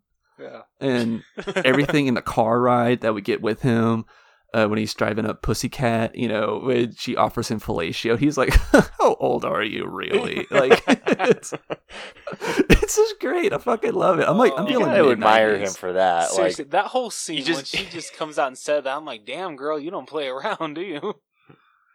Yeah, he's also just kind of like, "Listen, Johnny Law's been after me, and I'm not going to get caught for poo-tang." Like, you see, it's great. I'm thinking like mid-90s for him. I don't know about you two, but that's what I'm feeling. What are you thinking, Caleb? gosh damn it. I think you guys talked me up. Yes. Because I completely forgot about the I'm not going to jail for Poo-Tang. Like, I'm in the 90s just for that line alone. Right? And then, like, there's even, like, the part where he's just, like, it's, like, throughout the day, he's just driving by and he sees the hippies and he sees them, like, yell at cops, like, you stupid pigs. And he just goes, oh, no, like, to himself. It's kind of like, oh, Cliff, what are you about to get into this time, man? It's so great. Ah, shit. All right, where are you? So, you said mid-90s. Yeah. Where are you at? I'm at a solid 95. Freaking F you guys. I can live with the 95. All right. Next up we got Leo. This was great. It was. There's so many layers to this performance. Yeah, I don't think this was like Revenant level acting, but it was pretty good. It was. It was really good. I'm not going to say it's his best performance ever. No, that's but Titanic. I think I'm just kidding. not the beach. I think that it's I think that he does deserve a lot of recognition for the multiple layers that he has to bring to this character, because, you know, it's Leonardo DiCaprio, who is an actor, playing an actor that is struggling. So he has to act poorly, but not in a hammy way. And there's also like points in the movie where like they do flashbacks back to where he's actually still in his heyday. So then he has to be like, okay, I have to be a successful actor in this part of the movie. Now I need to be a bad actor in this part of the movie. And there's like layers to that. That's like, if you think about it, you get a headache. So I feel like he deserves a little bit more credit for that. But I don't think that this is like like peak Leonardo DiCaprio. Yeah. Yeah, I definitely agree with that.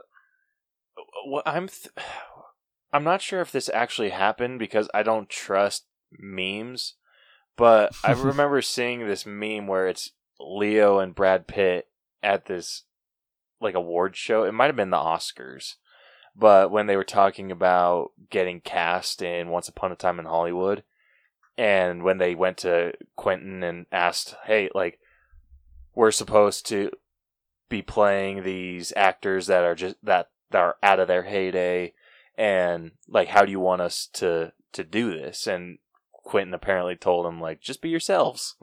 Oh shit!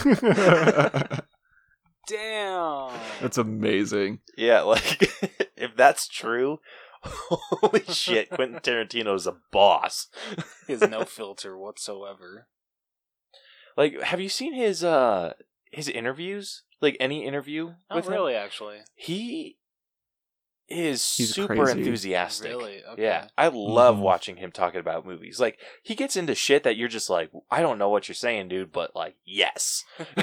yes, he is fucking all over the place. There's a like horror history with Eli Roth. There's like a podcast of that, and he has Quentin Tarantino on there, and like Quentin Tarantino is talking over Eli Roth like the whole time. Like, he just doesn't let him get a word in. He's like, no, I'm not done talking about Frankenstein from 1934. Like, let me get to it. And you know, he's just, it's so funny because you hear like the host try to like he tries to like get a word in. He's like, no, I'm not done. And it's yeah, that's how he is. He is crazy, but yeah, it's very entertaining to listen to him talk. Yeah, it's cool because he's enthusiastic about the topic that he's discussing, plus he's super knowledgeable on it too. Mm-hmm. And it's funny because there was a Wired thing that they did where they broke down a scene from Once Upon a Time in Hollywood, and it goes like, typically those like breakdown of scenes go for maybe 10-15 minutes. His went on for like way longer than that. And he broke it down with Leo, and Leo didn't get a single word in. I think I remember seeing Right? something about that. Like, he was just talking, and then Quentin would turn over. He's like, yeah, and he's just like, uh-huh. And then he would just go off Yeah. again. And like in these videos, they like have them drawing all over the screen. So he's like drawing all over like he's fucking John Madden, and you know, he's like, oh yeah, this is this guy over here, but he's doing this, and like, it's just nuts. It's like he's on cocaine all the time. It's like, I would love to work on one movie with him. it would be insane, but apparently people like it. That's good. Like, I mean, the results, like, you can't argue with them. Like, Yeah, all you of his can't. films are amazing. Yeah. So, I mean, you can't argue with his results. No, you can't. Not whatsoever. Yeah. So anyway, getting back into Leo's acting. Like we said, not his best performance, but it's, I'd say top 5. I agree. With that. Yeah, I can agree with that. Yeah, Mhm. really, really good. Are we putting him on the same level as Brad Pitt, though? I was thinking like 93, 94. Like, I don't know. It's Yeah, kind of hard. That's what I was thinking as well. Yeah, I think he's definitely above Margot by like a decent chunk, but I think he's a little bit below Brad Pitt. Agreed. There's a smidge.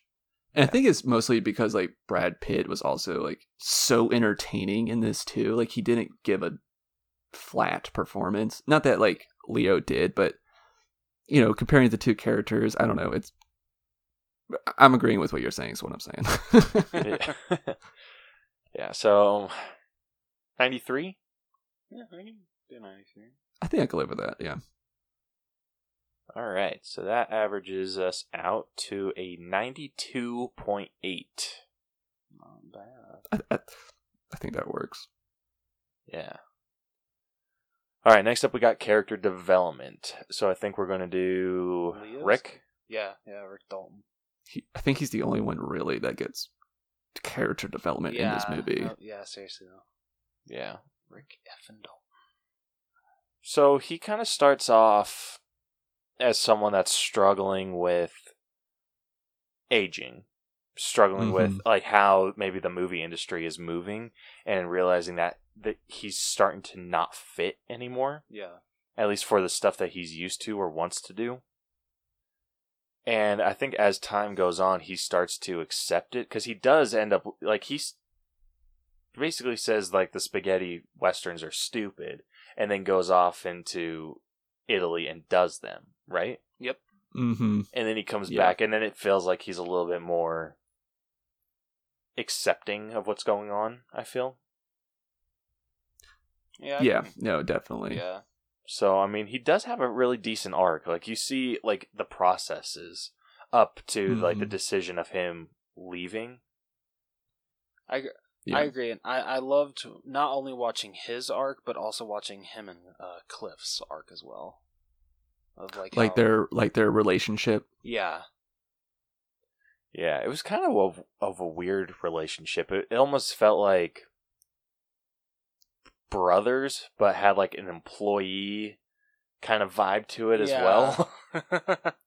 Yeah, and it was also, but I think that was also kind of a thing of nobody would hire Cliff because of the allegations. So Rick just like kept him on his payroll for those reasons. Yeah. Yeah, which is something that I would do for a friend. Oh, I would too. Absolutely. Yeah. I would So- still feel weird about telling them to go on the roof to fix an antenna, but yeah. That, Yeah, and But I I'd think be like, I'm I think cool with you Rick being my had a little chauffeur. something against it too, because he's just like, hey, kind of like if you could, like whenever he was like telling Cliff to go do something, it felt awkward, Just a tad. yeah. like just in just like a little way. It was just like, hey, could you? Like, I'm busy. Or especially when he was going to the movie set, he's like, hey, just meet me back here. Like, I'm going to work in a movie. I need you to go fix my cable. And, Oh. like, yeah. But I loved how, like, even through that kind of weird relationship that they have, they still are really close, and their friendship is still super strong. Yeah, I agree. Mm-hmm. So, Rose, what do you think about character development? I can't decide between if I'm like want to do like an 8. Like I'm stuck between 85 and a 90. So I'm good. Okay, I'm gonna go solid 88. 88? I think I was aiming maybe slightly lower, like kind of like the lower end of what you just said, like maybe 85. Okay. Just because like it's not bad. Like the character development isn't bad, but the thing is, it's just for one character. And in a movie like this, where you have such, I mean, it's not like a huge cast, but I feel like that this had the potential to show arcs for a couple other people as well. I guess Rose made a good point about the relationship just between them having an arc, which I never thought about before. So that's actually a good point that can maybe bump it up a little bit. So, so I was kind of like thinking like maybe like 85. I can be talked down to an 85, honestly. I don't know, what do you think, well, Caleb? I'm about like an 85 too, but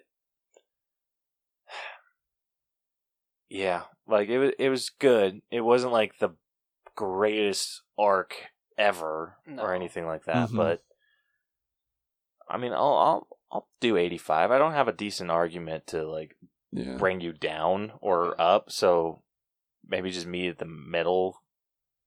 Yeah, like whatever the 2/3 middle is, or like 86. Yeah, let's do 86.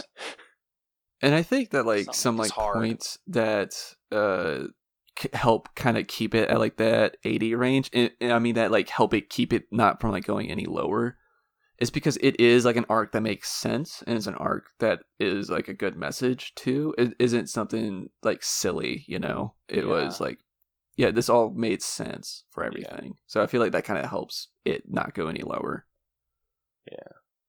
All right, moving on to effects. So there wasn't really very many special effects, but I think there was a lot of practical. Yeah. Okay, so when it comes to like set pieces, I can't remember. Do we include that in costumes or effects? That's more of a costumes thing. Okay. So effects is more like any action sequence, any practical or visual effects. Okay. Man, I feel Bruce Lee getting thrown into a car. Oh my gosh, that was brutal. The quintessential effect of this film. And also that hippie being lit on fire and running around. That was yeah, dude, that bitch would not die. Like she got her ass whooped. And yeah, her face looked like, or one of them's faces looked like hamburger meat at the end of it. Yeah, like hell, she got the living shit beat out of her, and she was still screaming like a freaking speaking of hyena. Speaking of that, have either of you seen Scream 4? No. Yes. Okay, I hope you remember this part. When she would not die, I was thinking in my head, "Who are you, Michael Myers?" Remember that part at the end? Yep. Yeah, that was great. You need to see that movie, Caleb. But I'm a Scream head. But you gotta be careful saying that word around me. I might talk for an hour about that. I might go full QT on you and not let you just not shut up about Scream. But I'll just crop it out, make it a bonus episode. There we go. And then she just want to die. She just want to die, man. She just like Jake Voorhees and Michael Myers. Like she just want to fucking die. And you know.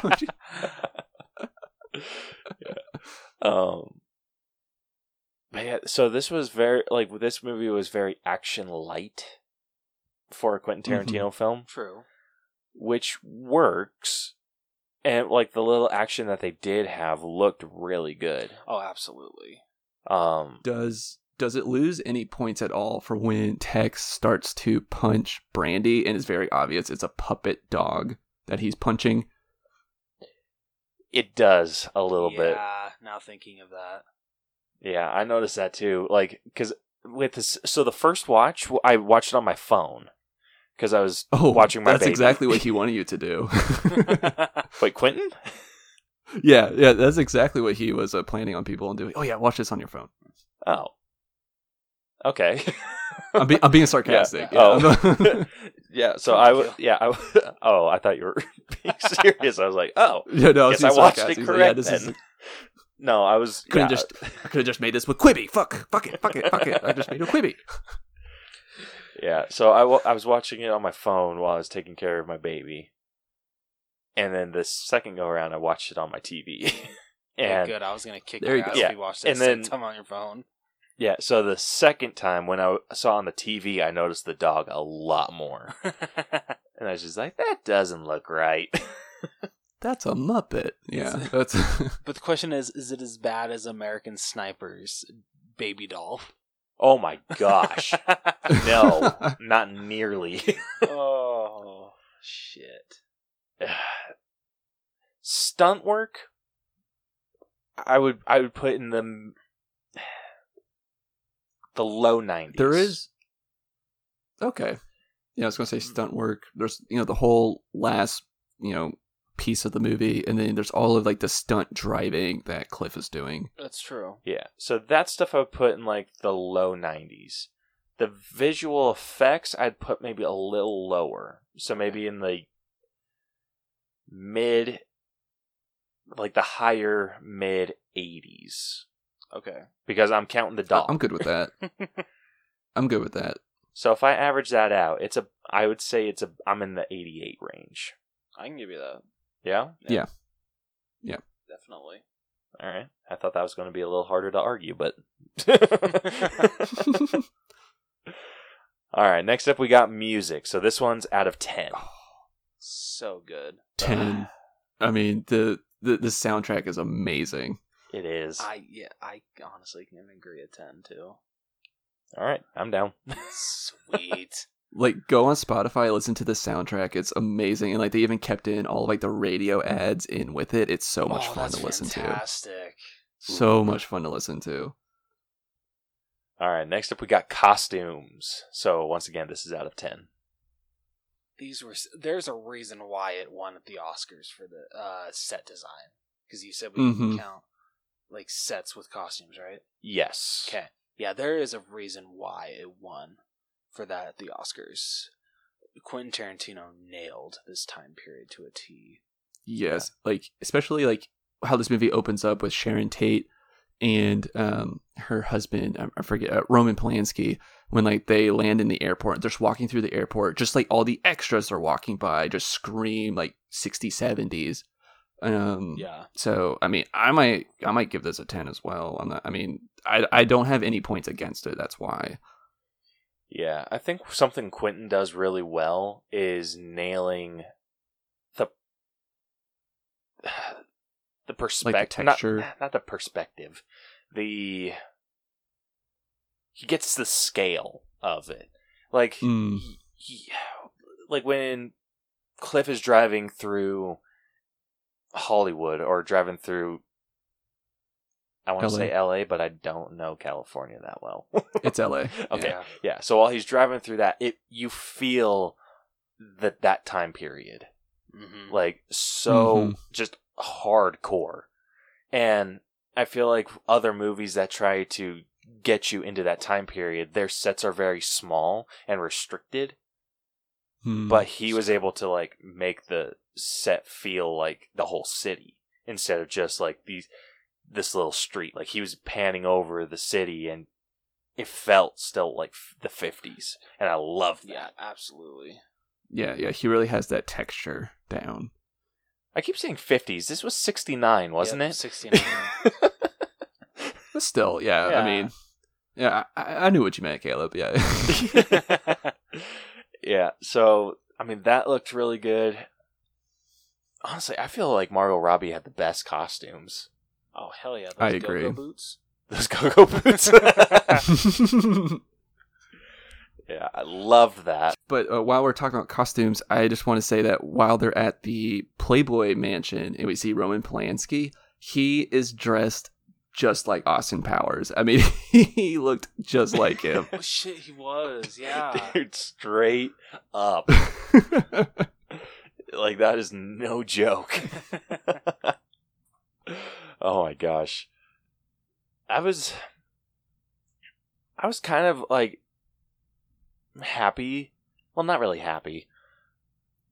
Appreciative that they didn't take like a completely raunchy turn when they went to the Playboy Mansion. I was too. Yeah. Like, I feel like they could have just overdone But they Playboy. They tried to keep it classy in a way. Yeah.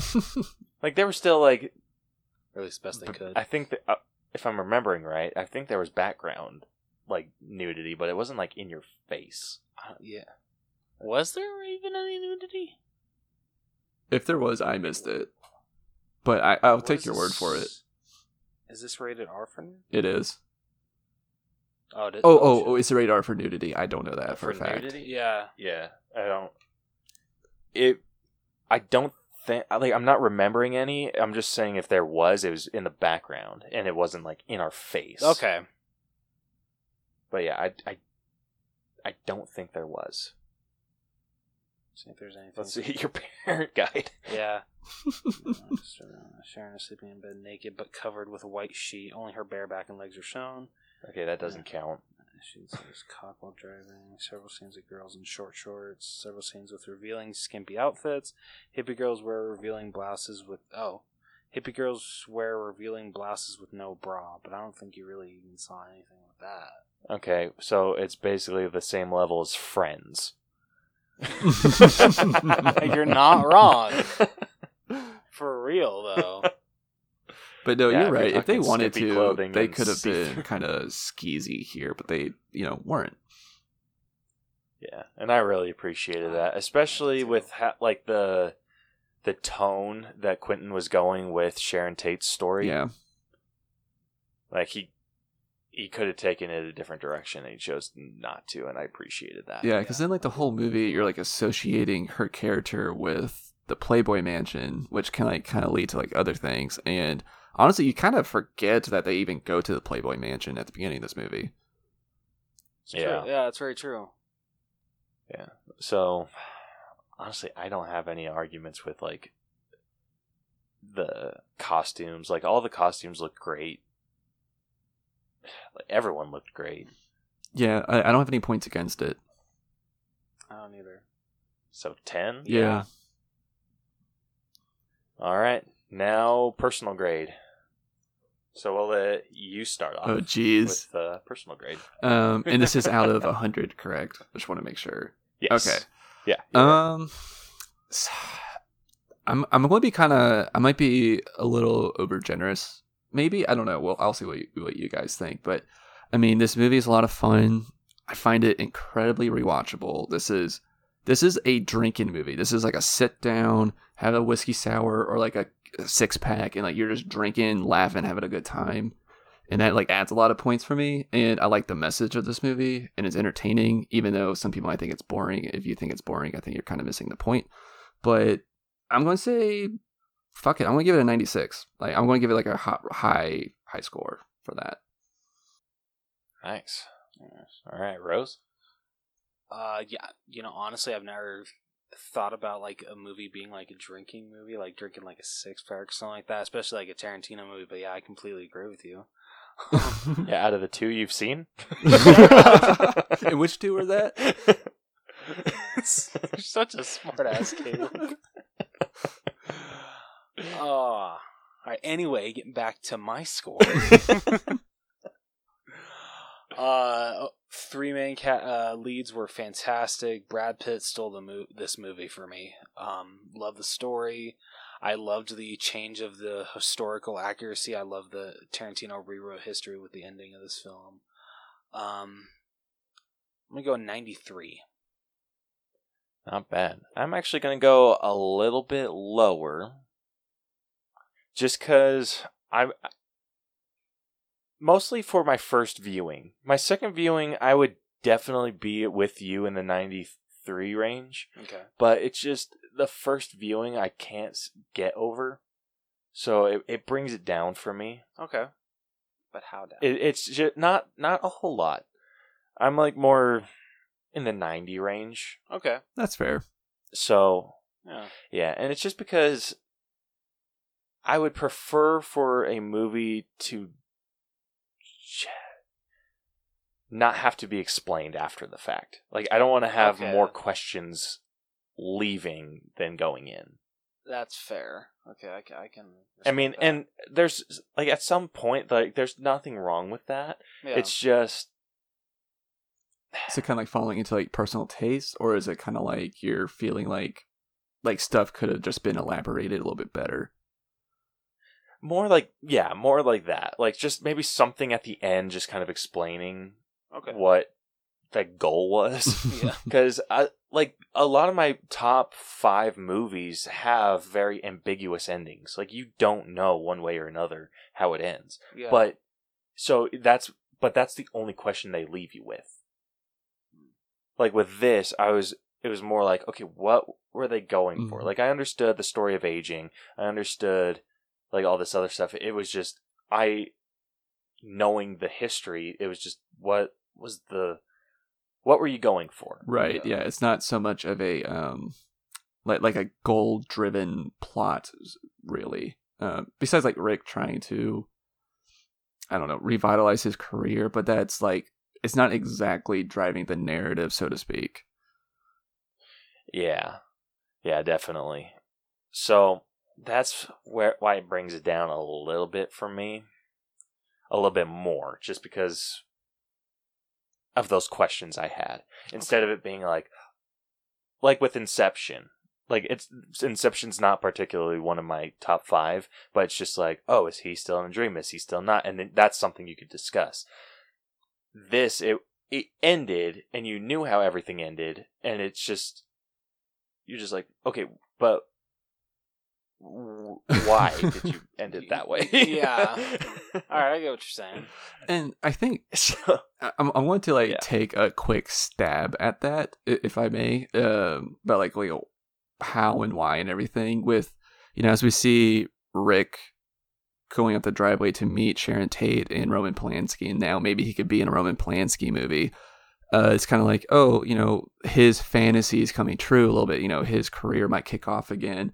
And then Sharon Tate's still alive. And then it just ends with, once upon a time in Hollywood, kind of like reminding you, this is just a fairy tale. This is just a fantasy. This was Rick's fantasy. This was Sharon Tate's fantasy that she's not a victim. He had a really successful second like half of his career. It's kind of just like, what if sort of thing, which still doesn't kind of answer fully like the why and the purpose of all this, but it's kind of just like we're seeing these people's fantasies play out.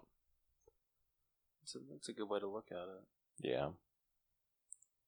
Yeah, that definitely makes the title make a little bit more sense. Yeah, it does actually. I'll take it. You're like, whatever, but you're like, but you still had to explain that to me, so yeah.